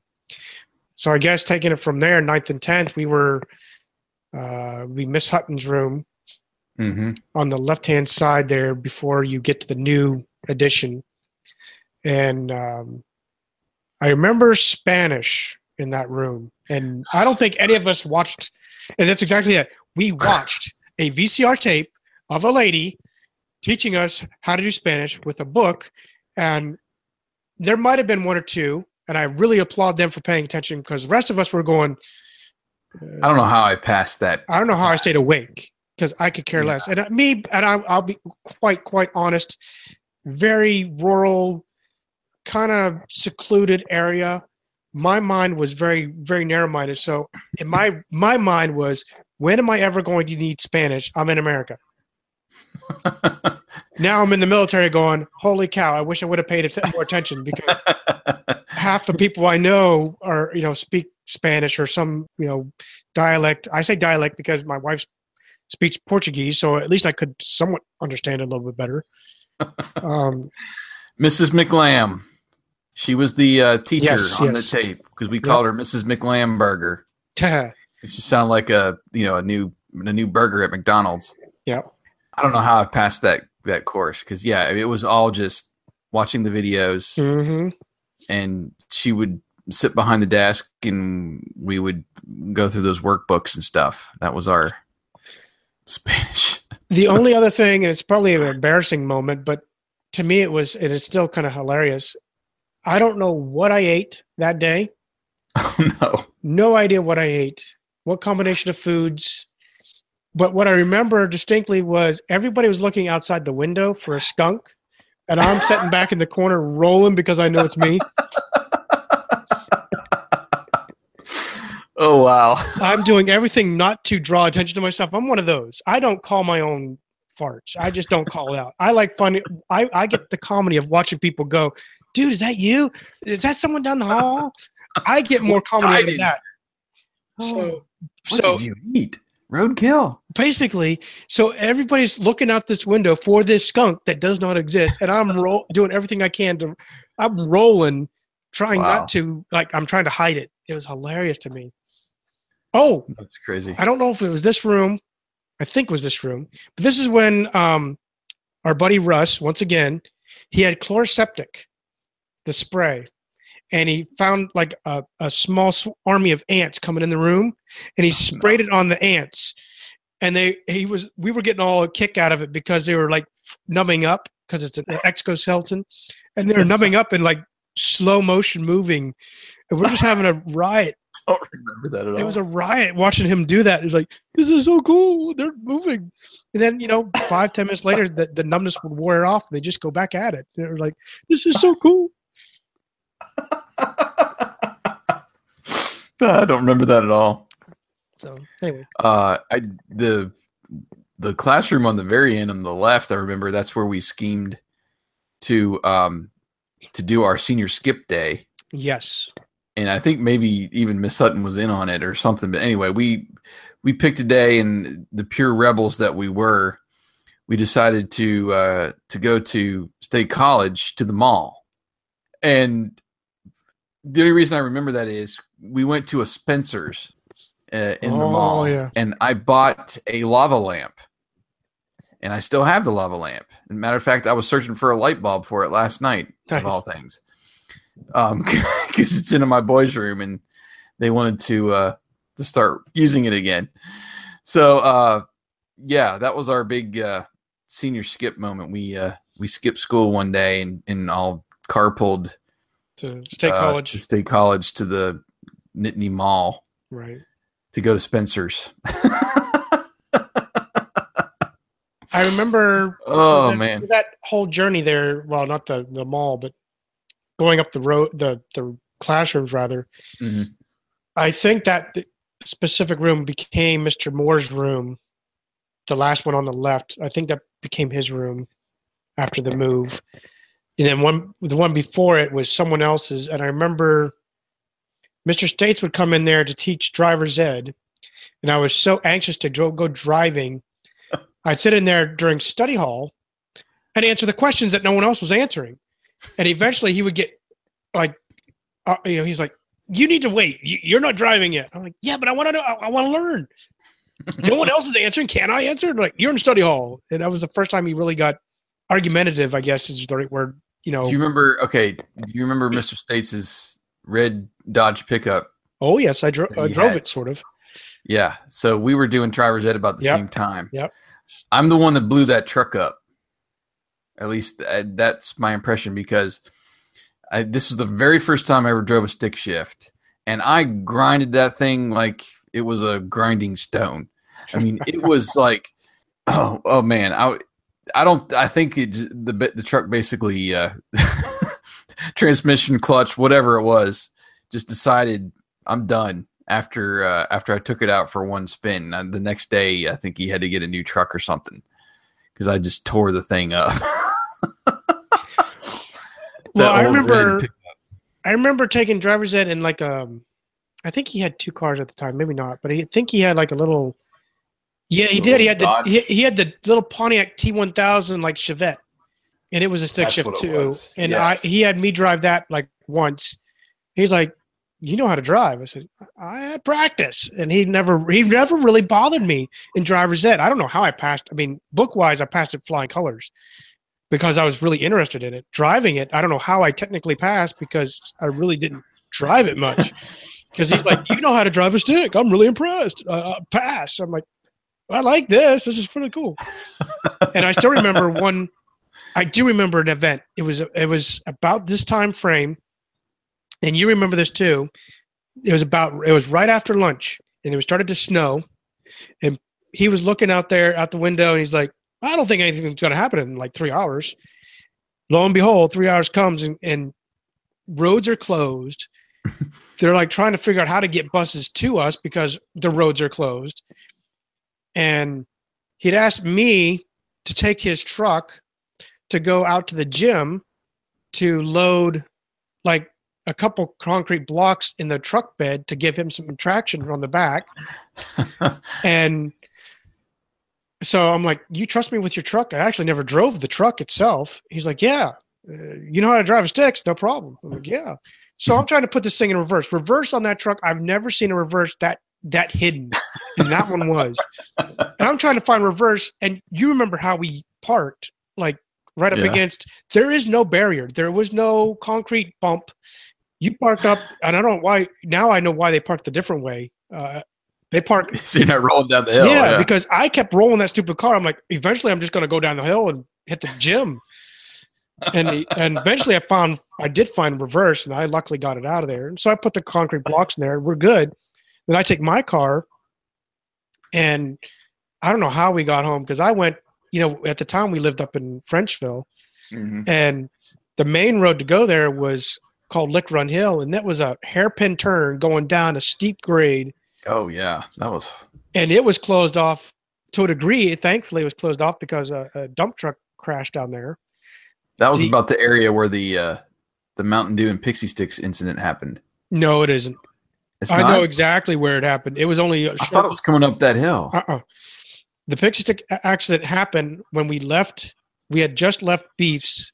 We weren't a mile, maybe 2 at most, down the road, and it just went. I don't know. I had that going up that hill from that hairpin turn as the place where that occurred.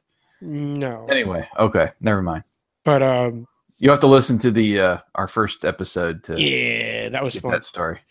So nice plug. So then the interstate was closed, which was odd because the interstate's usually not closed. It's supposed to be the first one serviced, but it was closed off. So we had to go the back way, and I know people don't understand this that are listening to us. But all that to say, I remember that it was the hilarity of, "I don't think anything's going to happen in 3 hours." Boom. It just did. There it goes. Yeah. But not too much I remember else in those classrooms specifically, except, really Mr. Smeal's room, the math room. And I remember, dude, what was his guy's name? Mike. He was into drumming, and he irritated the piss out of me because he would sit there with pencils and just tap, tap, tap, tap, tap, tap, tap. And I'm trying my darndest to listen to the teacher, a rarity, but listen to the math because I wanted to get the homework done and be done. And he just tap, tap, tap, tap, tap, tap, tap, tap. And I remember one day I'm like, I'm done with you. I wore earplugs, the phony earplugs into school one day, like for that room specifically. And Mr. Smeals distinctly says, "Hey, you got some green stuff coming out of your ears." I said, "Yeah, because I can't stand this guy drumming all day. I want to listen. I want to hear you." "Well, you're not going to hear me." "I'm not getting anywhere anyway, so I'm going to make a point." And so he said, "You need to take them out. You need to take your pencils elsewhere." It was something like that effect. That somewhat sticks out in my mind. Then the lab, that's where we got to play with the making smells. Do you remember that? Where he was have us make, like, out of chemicals, we could make wintergreen and some other funky chemicals. We got to use the Bunsen burner. I remember dissecting some kind of fish. Oh, I don't remember the fish. I remember the pigs. There was some fish that had like fish eggs inside. Oh, it just grossed me out. The smell grossed me out. The formaldehyde. Oh yeah, gosh. Yeah. I do. Okay, that room is kind of coming back to me now, where the lab was, and I don't remember computers being in there, but I guess Yeah, there was. that's where our computer room turned into, and that's where we started playing the. Oh, you said it too, and I loved the game. Agent USA. Agent USA. Love that game. I got to look it up. Gosh, yes. See if there's an app for that. I think it's actually. I think I remember playing it on archive, the Internet Archive. Okay. Archive.org. But they got like tons of games over there. Yeah. Anyway. That's I mean, for the school, that's about the biggest thing I remember, except seeing the Froggy 98 truck go up to our parking lot, and I was pissed because I didn't have a bumper sticker. At the time, you know, the Froggy 98, that was their country radio station, the big country radio station for our region.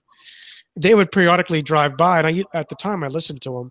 And their thing was if they caught you with the bumper sticker, they gave you $100 or something like that. So of all times, I had just had my car painted, and I was pretty adamant I wasn't going to put bumper stickers on this car. And guess what comes up is the friggin' Froggy 98 car. I don't know. Having a nice, clean car might be worth more than. Well, then I went out and I promptly went out and got a Froggy 98 sticker. And one, I never saw it again. Two, my dad gave me all types of crap for that ever since. Oh, so you have a sticker in your car again. Yeah. Nice paint job, right? Yeah. So heard it from him. Yeah. Often. He did not like bumper stickers. I was thinking Mr. Smeal's room, maybe for senior year, moved down the hallway. It was the old 5th and 6th room is where it turned into be. Right. Yes. That's what I remember. Because we would keep he was also the basketball coach. And, was he? Mr. Smeal, yeah. Oh, Mr. Smeal, yeah. I thought you said Mr. States. No. Smeal. And we would keep the basketballs in those like red mesh bags in his room to take to practice, after school. And when he wasn't there, I remember this pretty vividly. We had a sub. I can't remember who she was. Anyway, we got out one of those basketballs one day in the middle of class, and when she would turn to do something on the chalkboard or turn away, we would play catch in class. Somebody toss a basketball over, and you kind of hurry up and grab it and put it down by your desk or behind you or something. So she didn't know what was going on, and then she turned to look at the blackboard again, and he tossed it to somebody else. I don't think she ever caught us that day either. I mean, it was fun. I remember doing that, and that was in that room. And then he would show. You remember the movie he would show at the end of every school year, Mr. Smeal, or at least that school year. I think he brought it in a couple times. It's a mad, mad, mad, mad world. No, this was like a 1960s, I think, movie, and it was just chaos, and it was all the comedic actors of the time, and it was basically they kind of redid it, and I think it was in the 90s when they did Rat Race, and it's all these celebrities and comics doing this like cross country race to get something. I don't know. He was in love with the movie. The thing was like 3.5 hours. It seemed like, at least. Oh my gosh. It could not get, it was just like, some of it was funny, but then, and again, this was like a 25-year-old movie that none of us really, cared to watch with. Yeah. And it was just so long. I'm like, I think I'd rather have class right now than watch this movie, Mr. Smeal. Now, you said that. I remember us watching The Princess Bride, and I remember a lot of us kind of like gasped because you hear the one guy say, "You son of a," and we're like, "Whoa, Mr. States allowed that? Holy cow!" I guess they did not pre-screen this. Oh, I mean, we were just all in awe that got passed through. I remember. Okay, this is a memory I have. It wasn't in that room. It would have been maybe 10th or 11th grade. And we were down in it was probably the last room on the left. We watched that Left Behind. Not was Left Behind. What did they call it? It was like a 70s movie about the whole I remember that. Rapture, and it just scared the living crap out of me. And obviously it's at a Christian school, and it showed it a religious kind of movie, and it's based on, the end times and Revelation and all that. But it was like people getting beheaded and the whole Mark of the Beast thing, and I don't think I've ever watched it since. But it was kind of like Kirk Cameron did those Left Behind movies, right? Within the last, I don't know, 10 or 15 years or so. There's 3 or 4 of them, I think. Mm-hmm. I've seen the first one, but anyway, it was kind of that kind of a movie. But I remember watching it there and just being scared to death. I remember, I don't know if it's the same movie. I remember that movie. I do remember. Night. It's called Thief in the Night. I remember that movie, but I remember maybe it was along the same lines. Mm-hmm. Maybe it's the same movie. And I thought it was cool. At least this part of the movie I thought was cool, where these people are living in the basement of a barn. Yes, that's the same movie. Is it the same movie? They had like underground. They had like well, I don't know about the homes. I remember the dude at the barn. He had a goat for milk and a chicken for their eggs and stuff. I remember like there being a trap door to get from above ground. Okay.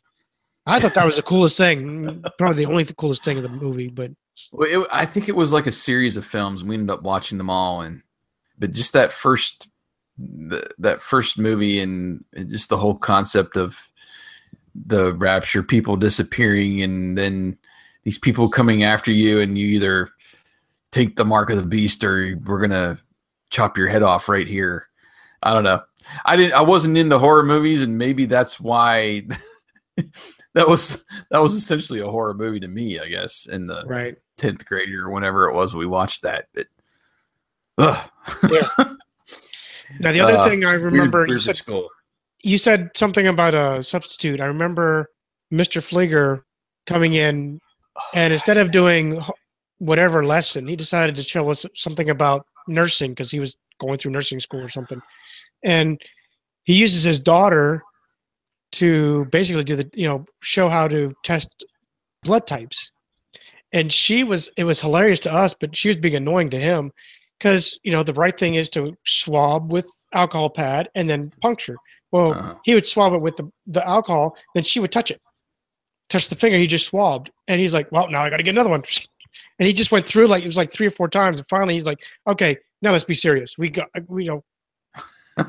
was something to that effect, but it was hilarious to me because I remember her just touch. He's like, I don't have any more cotton swab, rubs or whatever. So I don't remember that. But he was a trip. He was. He would swallow live goldfish. That was his gag, yeah.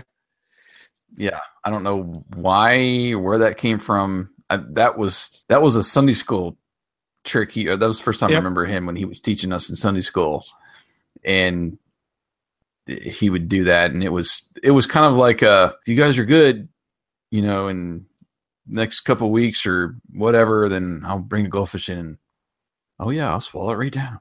That was when we had that big treasure chest too of keys. Yeah, you remember that? Yeah, you had to. That was the craziest thing. You would tape keys to the bottom of your chair sometimes too. Yep. Yeah, it was a good way to keep your attention. It worked. Yeah, and you always opened up the treasure chest, and he gave you like 10 seconds to pull something out. Right. And you finally get to that point where you're like, oh yes, I'm finally going to get inside the treasure chest. And you get in there, and you don't know what to get. And you just got and he's counting down 10, 9, 8, 7, and you come out, and you have like a Chinese yo-yo. You're like, why did I get this? Okay, it breaks in like 2 seconds. Right. Oh, I Anyway. remember his other gag, because he worked at Appalachian Wood for some time, and he lost his finger. So his joke, because younger kids would ask what happened to your finger. He says, "I picked my nose one day and it got stuck," and it was hilarious when he's telling a little kid, because the little kids at all like, "What?" You can do that? So it was hilarious. Oh my. Well, what do you think? Do you think that was enough I school memories for one episode? think so. I'm sure we could come up with some more, but I think that's a really great. Yeah. I think we've definitely filled up enough for a show. I think so. And yeah, like you said, I've got some other things in my mind. Maybe we'll come back to it, or Part 2, or yeah. rather yet, like Hot Shots. Part Whatever. Well, that was really fun, man. These type of episodes is what I live for. When we, first started thinking about what we wanted to do for the show, and just hatching those little memories we've had stored away for a long time, and seeing what comes out. No agenda, that kind of a thing. Really fun. Yeah. So, but with the end of this episode, then we got to talk about what we want to do for the next one in episode 8. Do you have any inkling for a topic? To be honest, I'm looking through our little list, but I know we talked about on this one our driving or car episode type of thing, having cars. Okay. We could go that route. We can be here a while, because you definitely had your share of cars. Are you trying to give away stuff? Give away secrets? No, we could. That'd be fun. No, yeah, we could talk about what cars we learned on, and Yeah. our first car. I'd be up for that. Okay. Sounds like a plan. That's what we'll talk about. Our high school cars. For me, it would be plural. I know that. Well, yeah, because I drove my mom's car for a while. I didn't get my first car until I think after I graduated. I think it was that summer, once I got started working at the radio station. Right. Anyway, but yeah, that's fine. We can run that down and talk about our first interaction with cars and driver's ed. Go into a little more detail on that. I'm down with it. All right. Sounds good. Well, I'm afraid to give you this, but take us on out of here. Well, I just wanted to say, hey, follow us on Twitter at RD80s.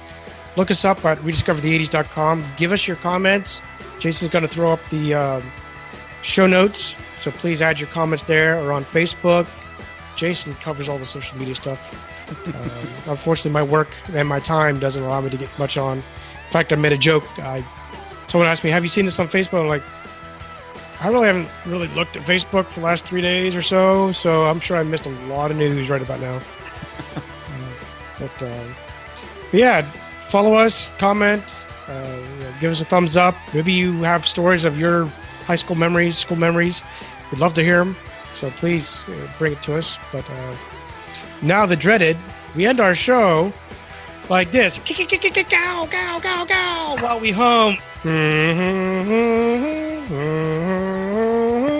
As we read the paper to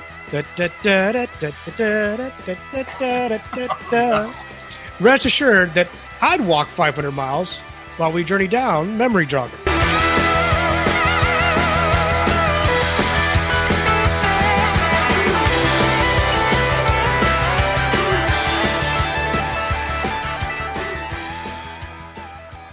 This has been a production of the Rediscover the 80s podcast. Visit rediscoverthe80s.com to find our show notes for this episode and others. Join us again next time for the Memory Jogger podcast. Oh my gosh, dude. Now I just irritated a lot of people. Mainly me, because I hate that song, but, well, all of those songs. But. I know. All right. That was a school Thank you, memory. good friends, for, yes, that was definitely a school memory. Well, at least that was Sean, too, wasn't it? Well, Tom's Diner was Tom's the big Diner was one, Sean. because you hated that song specifically in high school, And we would get on this bandwagon. I think Sean instigated it a lot, but we would sit there and go, da, da, da, da, and then we'd all pick up on it, like 2 or 3 of us, and you would just go blurt out, I hate that song, knock it off.